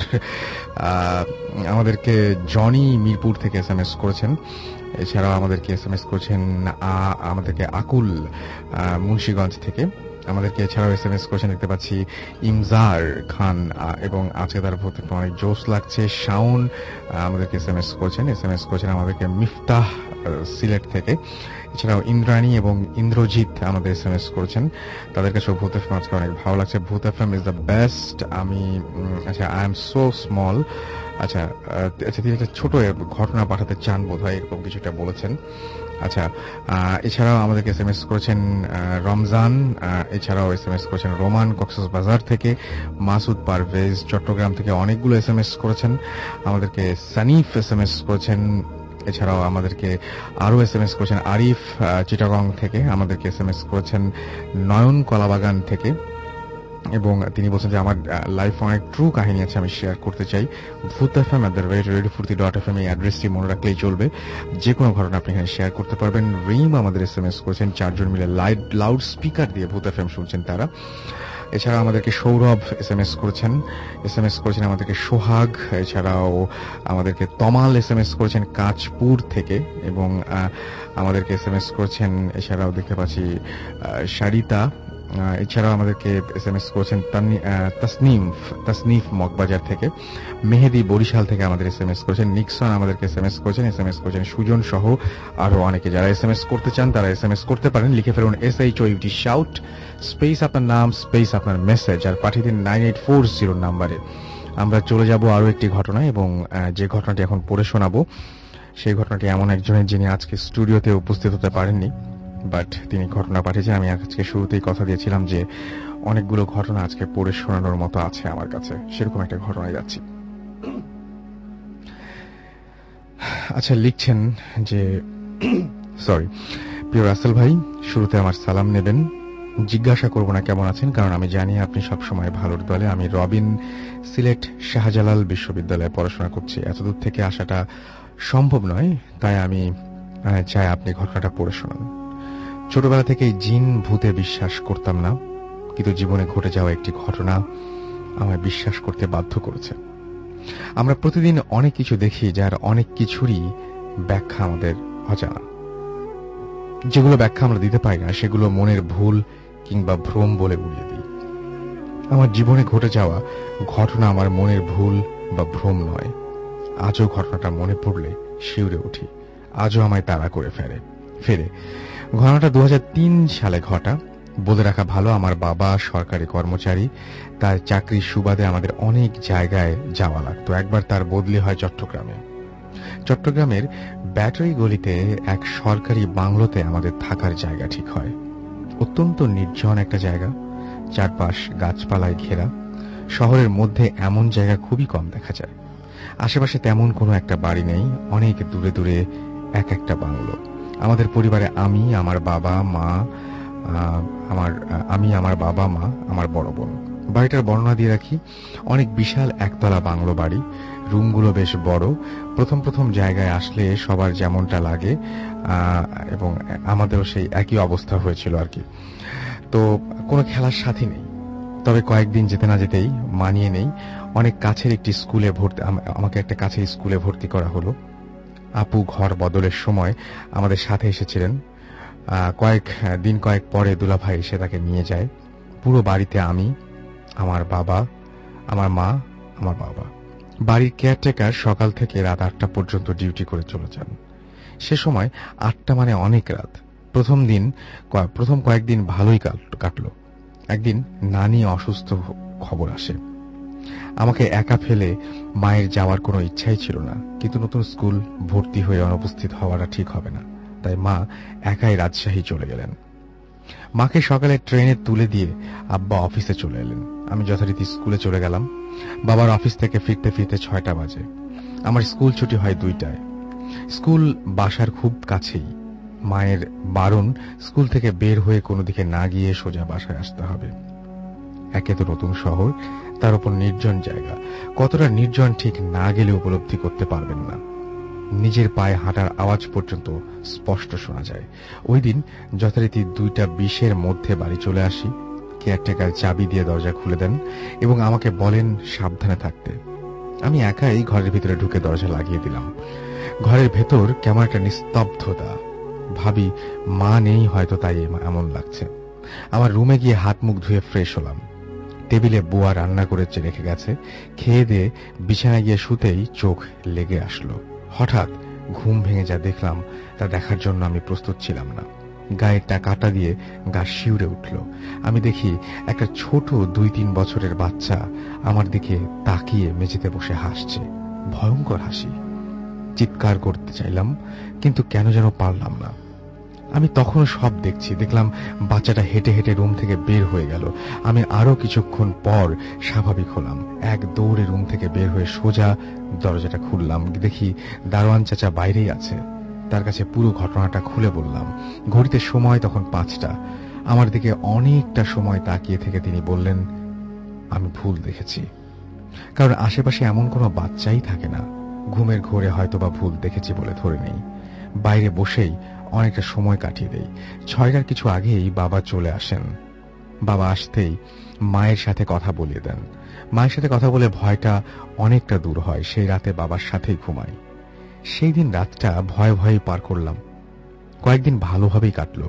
একদিন স্কুল থেকে আসার সময় আমাদের আঙিনার ভেতর ঢুকতেই অবাক হই। একজন যুবতী মহিলা আমাদের আঙিনায় কাপড় শুকাচ্ছে। মধ্যবয়সী একজন মহিলা, মলিন ফ্যাকাশে চেহারা, সাদা শাড়ি পরা। আমি ভাবলাম হয়তো আশেপাশে কেউ কিংবা কেয়ারটেকারের আত্মীয়। একটু সামনে গিয়ে পেছনে ফিরে তাকাতে দেখি কেউ নেই। চিন্তায় তেমন কিছু আসলো না। ঘরের সামনে গেলে দারোয়ান চাচা দরজা খুলে দিলেন। কেন যেন জিজ্ঞাসা করে বসলাম, চাচা ওই মহিলা কি আপনার পরিচিত কেউ? উনি অনেকটা অবাক হয়ে বললেন, কোন মহিলা? বুঝতে বাকি রইল না আঙিনায় যে ভেতর যাকে দেখলাম সে কোনো মানুষ নয়। কিছু না বলে ঘরে ঢুকে গেলাম। ফ্রেশ হওয়ার জন্য ওয়াশরুমে গেলাম। ঝর্ণা ছেড়ে অনেকক্ষণ দাঁড়িয়ে রইলাম চুপ করে। সবই কি তাহলে মনের ভুল? গোসল করে বের হতে যা দেখলাম, তারপর আমি আর নিজেকে ধরে রাখতে পারলাম না। দেখলাম ওই সাদা শাড়ি পরা মহিলা আমার ঘরে দাঁড়িয়ে। দরদর করে সারা শরীর থেকে রক্ত ঝরছে। পুরো ঘর রক্তে ভরা। জ্ঞান হারালাম। যখন জ্ঞান ফিরল, নিজেকে আবিষ্কার করলাম বিছানায় শোয়া অবস্থায়। জ্বরে গা কাঁপছে। আমার এই অবস্থা দেখে আমার অবস্থার কথা শুনে আম্মাও রওনা হলেন। আমি সব ঘটনা বাবাকে খুলে বললাম। আমার পুরোপুরি আরো কয়েকদিন লেগে গেল। আমার এই অবস্থা দেখে দারোয়ান চাচা সব নিজ থেকেই খুলে বললেন। ওই বাড়িতে নাকি একটা পরিবার থাকতো, স্বামী আর স্ত্রী। তাদের বাচ্চা হওয়ার কয়েক বছর পর নিউমোনিয়ায় বাচ্চাটা মারা যায়। আর মহিলাও পরে নিজেকে ক্ষতবিক্ষত করে আত্মহত্যা করে। মা আসার পরই আমরা ওই বাড়ি ছেড়ে নতুন বাড়িতে উঠি। আজ অনেক বছর কেটে গেছে। প্রায় চট্টগ্রাম যাওয়া হয়। এখনো বাড়িটি আছে। কেয়ারটেকার মারা গেছেন কয়েক বছর আগে। নতুন কেয়ারটেকার বলল এখন নতুন এক পরিবার থাকে সেখানে। কিছুদিন আগেই এসেছেন তারা। আমার জীবনে ঘটে যাওয়া ওই ঘটনার পরেও আরো ছোটখাটো অনেক ঘটনা ঘটেছে। আমি বুঝলাম মানুষেরা ছাড়াও আরো এক জগতের মানুষ বাস করে এই পৃথিবীতে। তারা আমাদের মতো দৃশ্যমান নয়, কিন্তু তারা আমাদের আশেপাশে আছে। কোনো যুক্তি কিংবা লেখাপড়া দিয়ে যাচাই করার জিনিস নয়। নিজের সাথে না ঘটা পর্যন্ত উপলব্ধি করা কঠিন। সবাই ভালো থাকবেন। এই ইমেলটি তিনি পাঠিয়েছিলেন। আপনাকে অনেক অনেক ধন্যবাদ আপনার ইমেইলের জন্য। এবং এর মাঝখানে আমাদের আরো বেশ কিছু SMS চলে এসছে। আমাদেরকে রকি SMS করেছেন। তারা 4 জন মিলে লাউড স্পিকার দিয়ে লাইট অফ করে ভূত FM শুনছেন। অ্যালেক্স আমাদের SMS করেছেন এবং আজকের কাহিনীগুলো তার অনেক ভালো লেগেছে। সকাল আমাদের SMS করেছেন মিরপুর 2 থেকে এবং ঘটনাগুলো খুব সুন্দর জানিয়েছেন। আমাদেরকে চিটাগং থেকে SMS করেছেন সানি। এছাড়াও জয় আমাদের SMS করেছেন।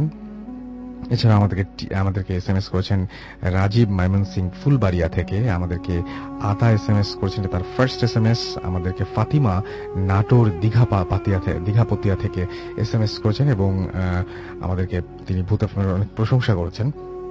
আমাদেরকে সাইকুল এসএমএস করেছেন শাহজালাল ইউনিভার্সিটি থেকে, এবং এই ঘটনাটা শেয়ার করার জন্য তিনি ধন্যবাদ জানিয়েছেন। সাজিদ কবির আমাদের এসএমএস করেছেন চট্টগ্রাম থেকে, এবং তার বার্থডে, তাকে জন্মদিনের অনেক অনেক শুভেচ্ছা জানাচ্ছি।